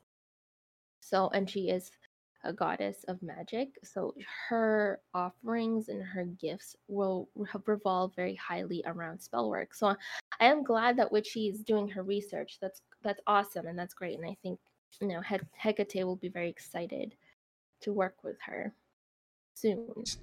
So, John added context to what he was talking about spirit guides. He says, as an umbrella term for gods, ancestors, angels, demons, the whole thing. So spell work without a spirit guide in that terms. Look, to be completely honest, I mean, most witches start out that way.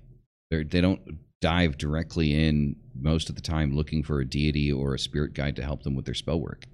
You're going to be you're going to have by far better results with a spirit guide. You're going to be more focused on what it is that you're actually looking for, what you're trying to go for. But you don't necessarily need it. It's not something I would sit here and I'd be, well, don't do spells without a spirit guide. I was lucky because I had my mother, right? So for the bits that I did actually pay attention to that were actually interesting to me from everything that she taught me, working with, the Fae is how I started out, right? And for those that actually understand what it's like to work with the Fae, working with the Fae is not easy. I started out with the Fae. And then from there, then there's, Lucifer, then, there's, Odin, and, so on and so forth. And, a lot of the gods that I work with are about understanding the unseen and wisdom. I mean, another perfect example of sacrifice, Odin gave his eye for wisdom. Okay? Right? I mean, that's what we're talking about when it comes to sacrifice. Like the old gods, they weren't fucking around. Right? It wasn't a game. Right? It wasn't like, ooh, look, I'm doing fun things. No, it was like, give me your foot. That's what it was, It was.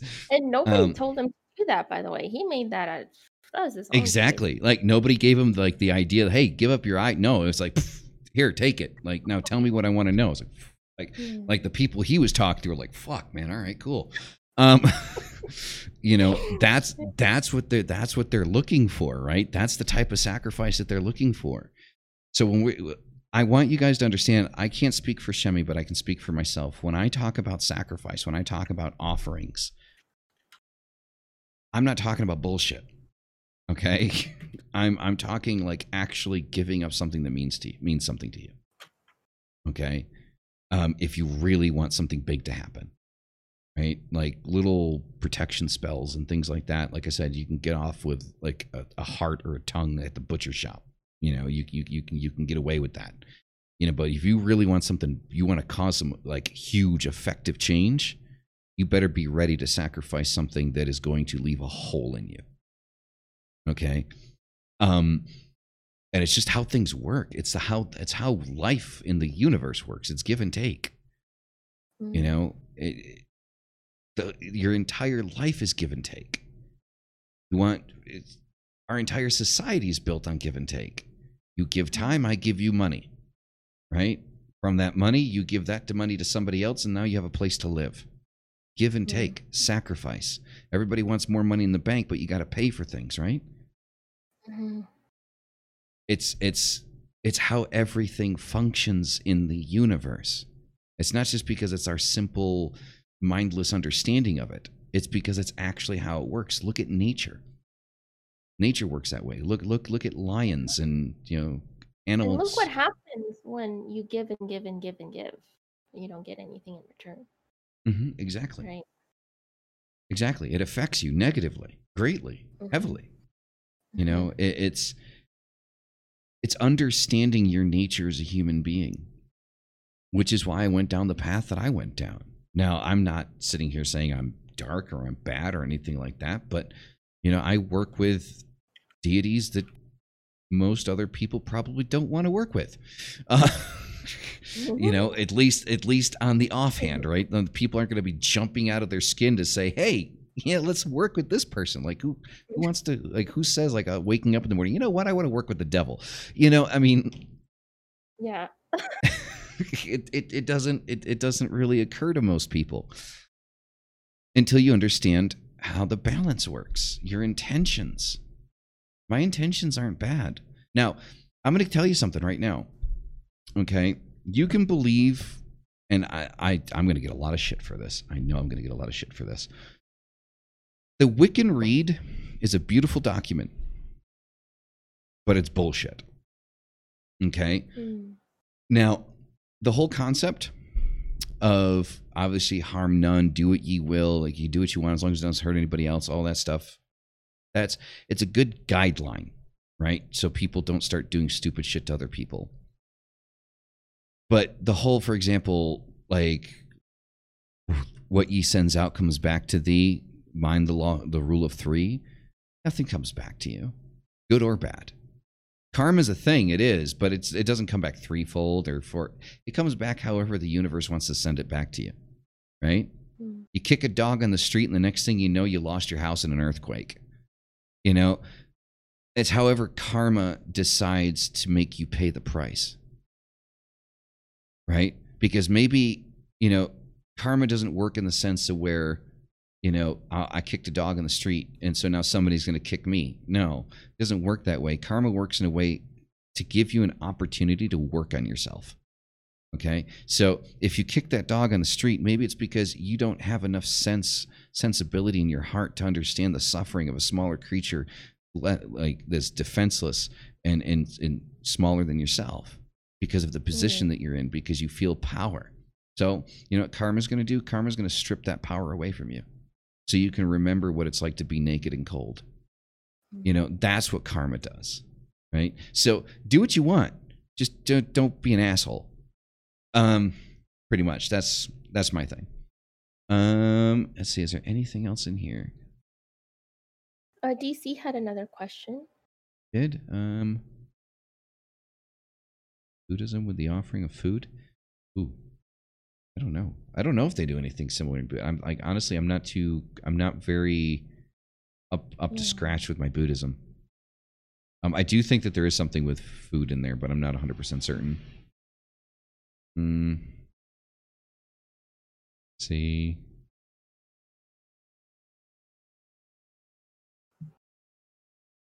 Person who has been both white and dark, trying to keep a balance yet destroy himself. You probably never heard of a person who is trying to keep a balance. I don't understand if that's a statement or a question.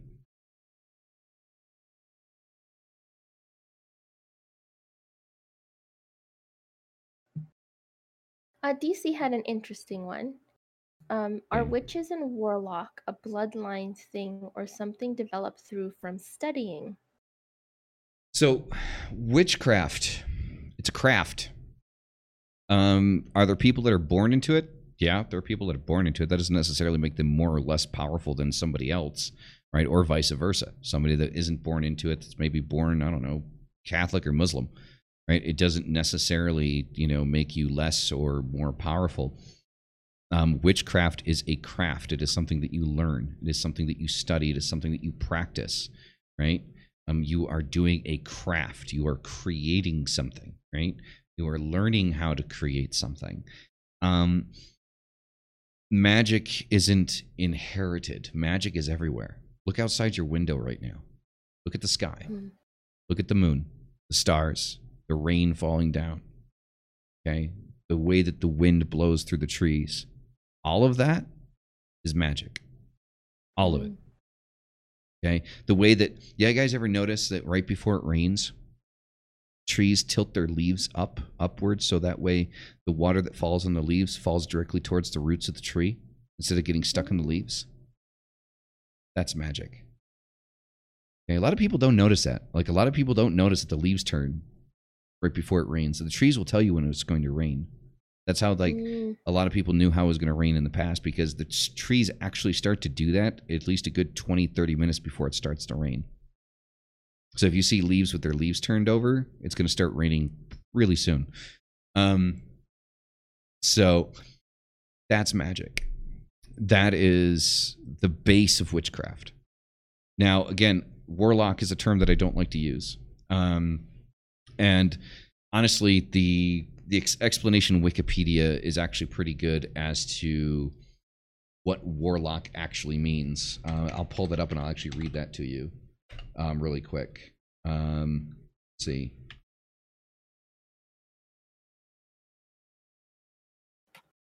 Warlock. Okay, so right here. So basically it says the most common accepted etymology derives warlock from the Old English. I'm not even going to try to say that word. Looks like warloga, meaning oathbreaker or deceiver. Okay, and was given special application to the devil, right? In early modern Scots. The word came to be used as the male equivalent of witch, which can be male or female, but has historically been used predominantly for females. The association to the term oathbreaker, liar, or traitor was possibly associated with witches and wizards. Again, there's another term, wizards. I don't like wizards, comes from fucking Hollywood. In Scotland, as they were seen as someone who made a pact with Balud Horne, or the devil. And thus they betrayed the Christian faith and broke their baptismal vows. So it became romanticized later on with 20th century popular literature and culture and movies and Hollywood and things like that. But the base of the term comes from meaning oathbreaker or deceiver. By calling yourself a warlock, you are quite literally calling yourself a liar and a traitor. Oh, I never knew that. So then if a warlock means oathbreakers, what does witch mean? Again, sorry.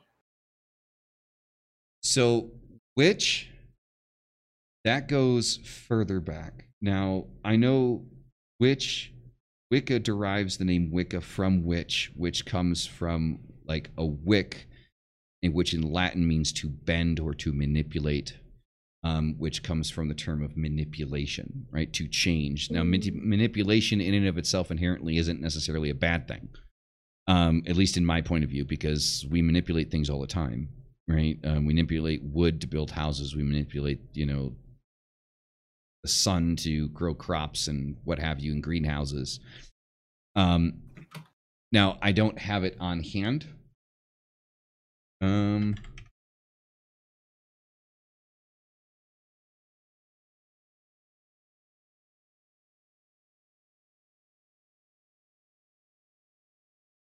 The problem is that the definition that is given 9 times out of 10 for witch is they drag it out of modern definition, which is a female sorceress or practitioner of magic. And as we know,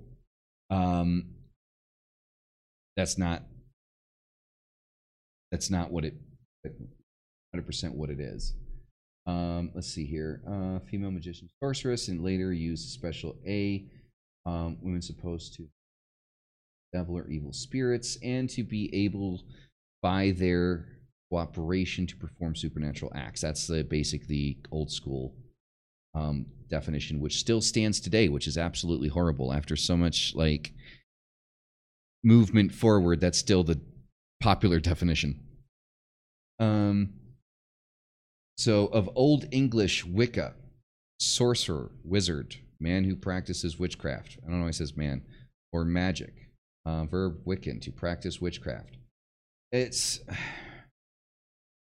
So I can't remember exactly where I got it from, but I do know that Wicca was based off of witch, and both of them are based off of the Latin term wick, which means to bend and to manipulate. Which is cool. That's pretty cool. Yeah.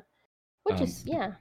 But I will find something that actually texts that out so you guys have a base to go off of instead of just some random talking head on the internet. Because I know how the internet is, and I know how, we all want, we want receipts, right? That's what we want. So I will find something that verifies that, and I will share it with you guys next time. But that's basically my understanding of where witch comes from, the actual word witch and what it means, not the female magician, sorceress, somebody that made a pact with the devil. No. So, yeah. What else we got in here? Because I was only going to do this for an hour and a half. We are at 2 hours and 9 minutes, guys. We talked about a lot, though. No, but it's good though, because it's something that people want to know more, and I'm not gonna cut people off when they still have questions coming in, or they want to say something, they want to say their piece. I just want I want this to be a community thing, right? I want people to kind of be, having you on was great, right? I would not be objective of you being on every week, but that's up to you. As if that's like a thing you want to do. I'd love to. Because I'm learning stuff too. Because we actually have, I'm so proud of this pagan podcast. I swear to God, I would have thought. You gotta trademark it now. I would have thought somebody would have had that already, but no. So, all right, let's see. Everybody knows about the big guys have. So, guys, if your statements are really, really long, I'm kind of skipping over them because of the time restraint. So I apologize. Don't hate me. Normally I have no problem reading the really long ones, but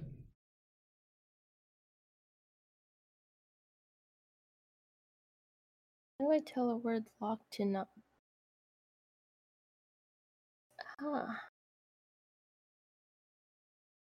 So wizard is just basically a Harry Potter thing. Yeah. Wizard is just a Harry Potter thing. Wizard is actually worse, I think. Worse in some respects than Warlock, because Warlock still has its place in history.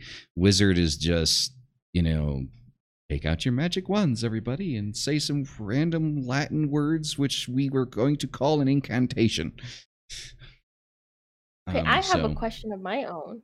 Okay. Regarding spells. So, and I feel like this is probably a question that everyone could benefit from. Okay. How do you know?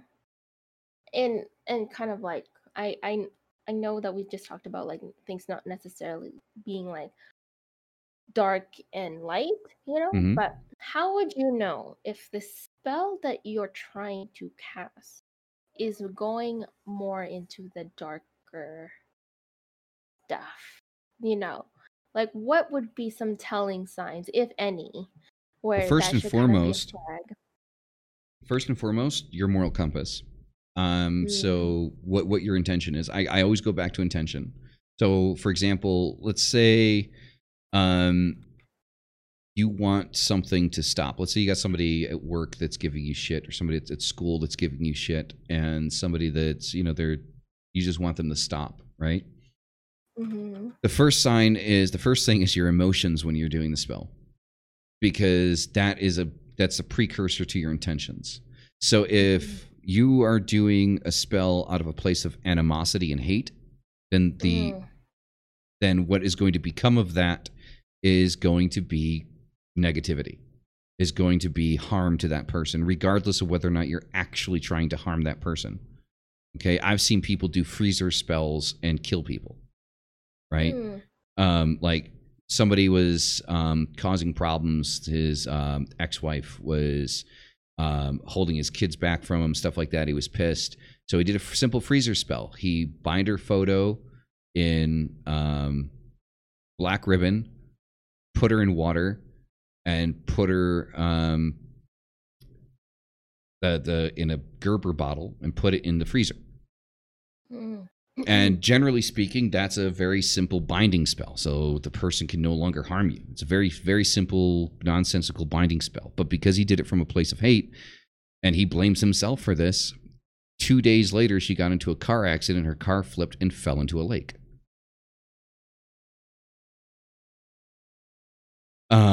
Now, you could say that was coincidence, that it had nothing to do, one had nothing to do with the other. But there comes a point where coincidence just, it's like, come on, man, really? You put her picture in water in a Gerber bottle, topped it off, and put it in the freezer. It was the middle of winter. She drove off of a turn on a hill and went into a lake. Mm. The parallels are ridiculous. Now, generally speaking, that type of binding spell doesn't do that. It just binds the person from harming you. But because the intention was from an aggressive, angry position instead of a clear mind with a clear idea, things went horribly wrong. So the first thing to stop you from doing something negative is your emotional state when you're doing it. If So you're an angry, intention is definitely everything. yeah, if you're angry when you do something, expect it to go overboard. Expect it to go beyond what you actually wanted to happen. Always make sure that when you're doing spell work that you are of clear and sound mind. You may be upset with someone, but you need to be able to differentiate and separate that from your spell work and be clear about what it is that you're doing and the intention that you're sending out of what you want this person to do or not do. Because if you just do it, you fucking bit, right?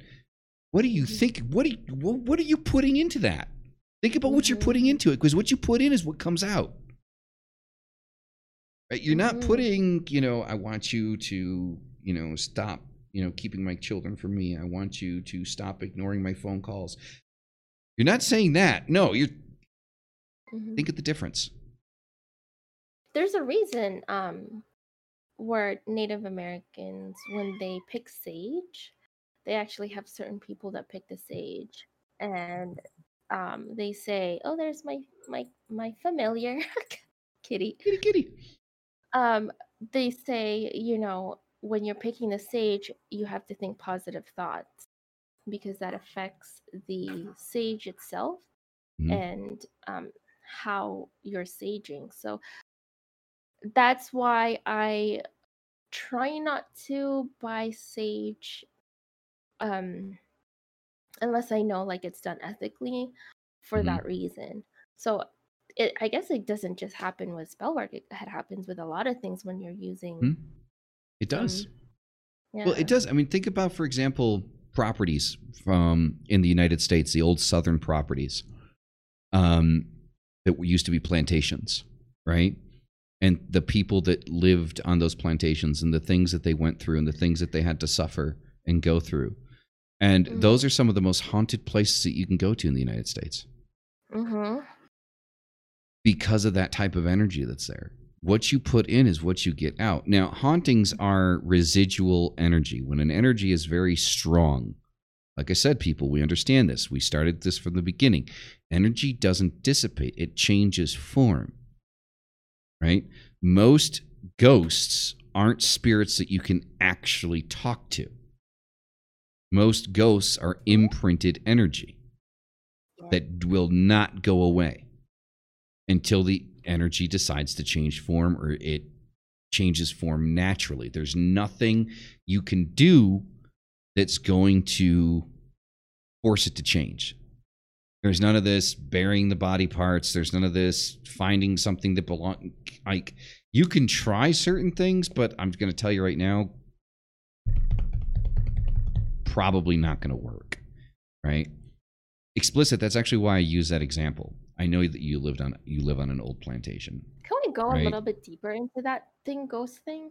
Because I had done a reading for someone. One of my viewers had said that she had a few ghosts in her house, and she's like, "Oh yeah, and she wanted me to see what intentions this person had because she was starting to befriend them."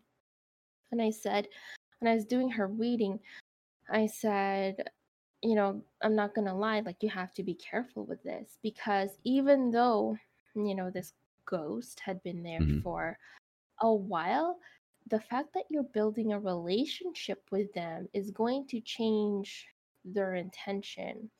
And in a way, they can attach to you. And you don't want that, right? And so I had to warn her. And the same with anybody here. Like, you just gonna leave them alone. Don't try to be friends with them.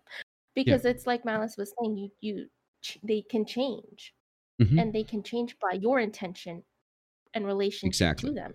So so exactly. So what we're talking about imprinted energy, right? But we're talking about imprinted energy that kind of stands between the veil, right? And we know this from old ghost stories back in the day, which is true, right?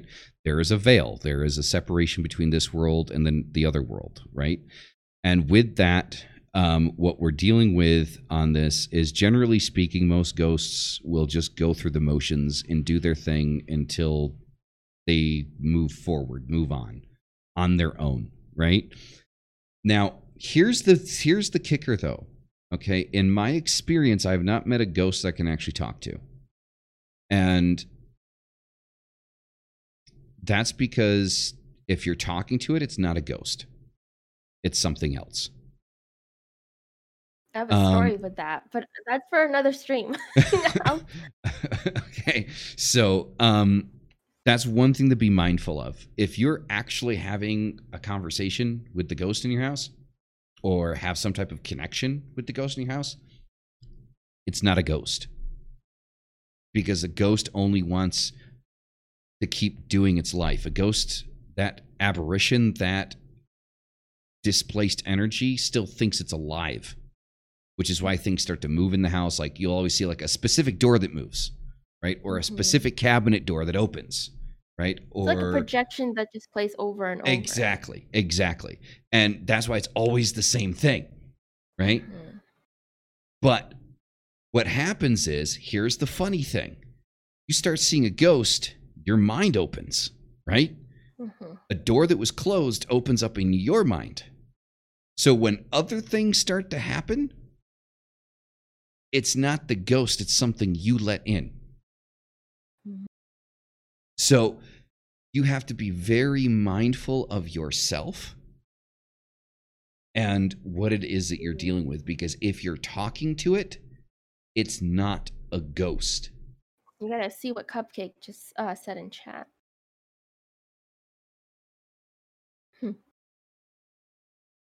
Say, I need to stop this. Because he says they are communicating with him. Yeah, tell him to stop. Tell him to stop, because the thing is if it's communicating with, it's not a ghost. You've gone beyond. You've already gone beyond that one step. And if you keep communicating with it, I honestly, I can't tell you what the intention is. I'm not there. That's something I have to be. Somebody has to be there to tell you. Okay, but don't stop. Yeah, no. DC, I'm gonna leave that to Malice. I prefer not to talk about, because I have a particular thing, because I work with deities and stuff, and I am a vessel for deities. If I even say like a name, I have a tendency to invoke them. So, or even if I try to tap into it. So I'm gonna leave that to Malice. And you can see if he knows what you're talking about, but I'm not going to go there. Okay, let's see here. So it says, do you know your demons? So I'm assuming your question by do you know your demons is not my personal demons, but demons in general. A demon. Yeah. Just wondering what kind visited me when I was 3 or 4 years old. Mixture of purple and green aura. Just being around them felt very heavy physically and spiritually. Lots of heat around them too. Basically, physical touch was hot and painful. 3 fingers, if I remember correctly, blackish cloak looking thing, and greenish eye, singular, okay, with huge grin. It could speak too. Okay, so demonology is kind of a hobby of mine. So I'm really big in the demonology, but equally with Shemi, I don't say demons' names, because when you say a demon's name, you do invoke it. But off the top of my head, I don't know the name of the demon that you're describing. I would have to go through the books that I have in my closet to figure out what it is you're talking about. It sounds familiar. But I'm going to be honest. It doesn't sound like a straightforward demon, judging by the cloak and the fact that it could talk to you and the grin. It sounds like a djinn. Um, so Djinn do have a habit of preying on children because of their naivety and their ignorance. It's very easy for a child to invoke them or become indebted to them. So it's a very common thing. But I'll look it up and I'll let you know. We can go over that the next podcast. That sounds fair.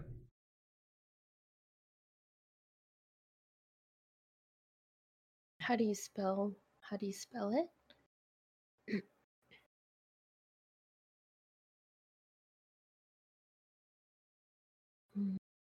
Djinn. I think I recognize that name from playing Witcher 3.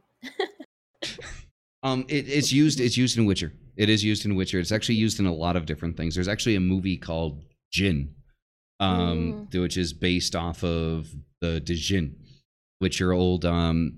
Most of what we know about Djinn actually come from gypsies.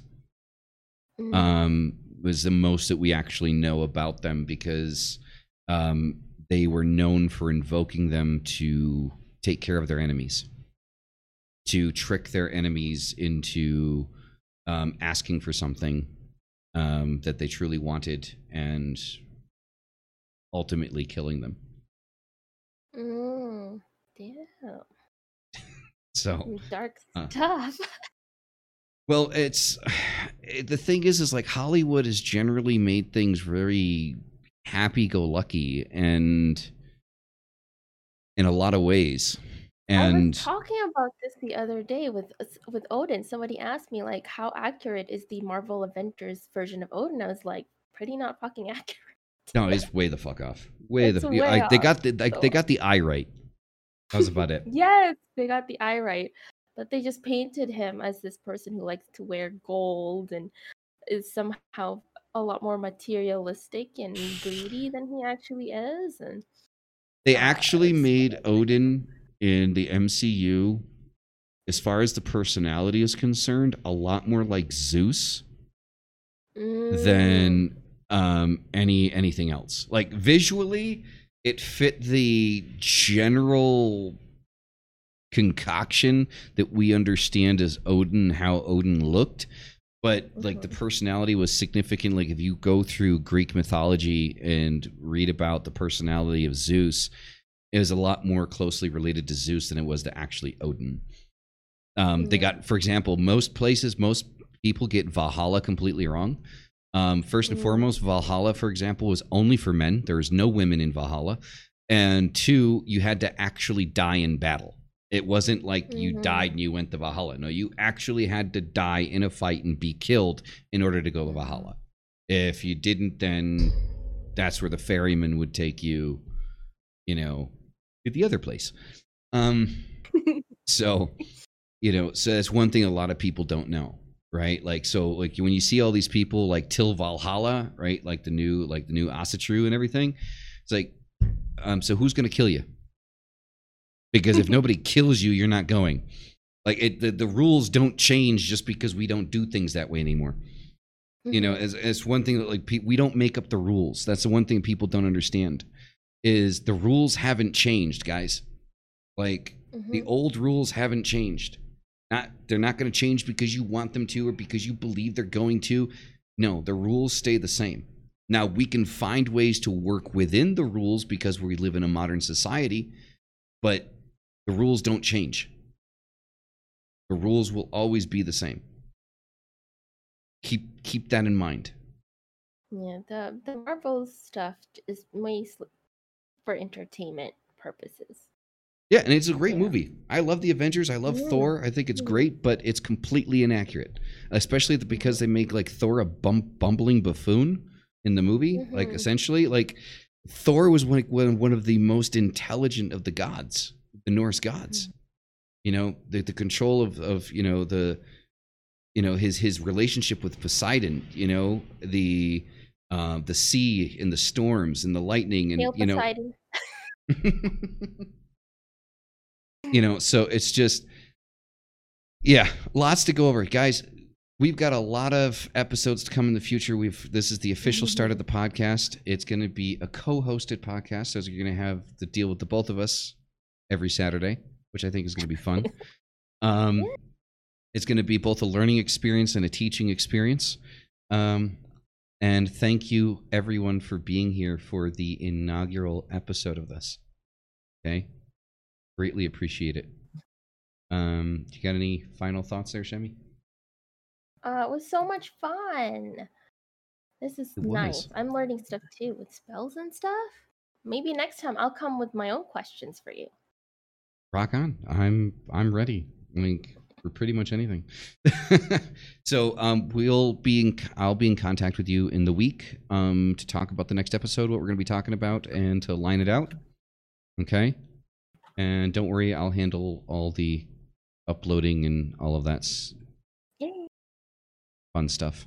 So, all right, I'm going to stay live, guys. I am going to be playing I think it's Among Us with some friends that invited me to play. I've never played the game. They bought me the game. No idea what it's about, so I'm going to be doing that with you guys after this. So I'm going to hit my Be Right Back screen, and I'll be back in probably about 10-15 minutes. All right, guys, thank you, everybody, for coming. I greatly appreciate it. Bye.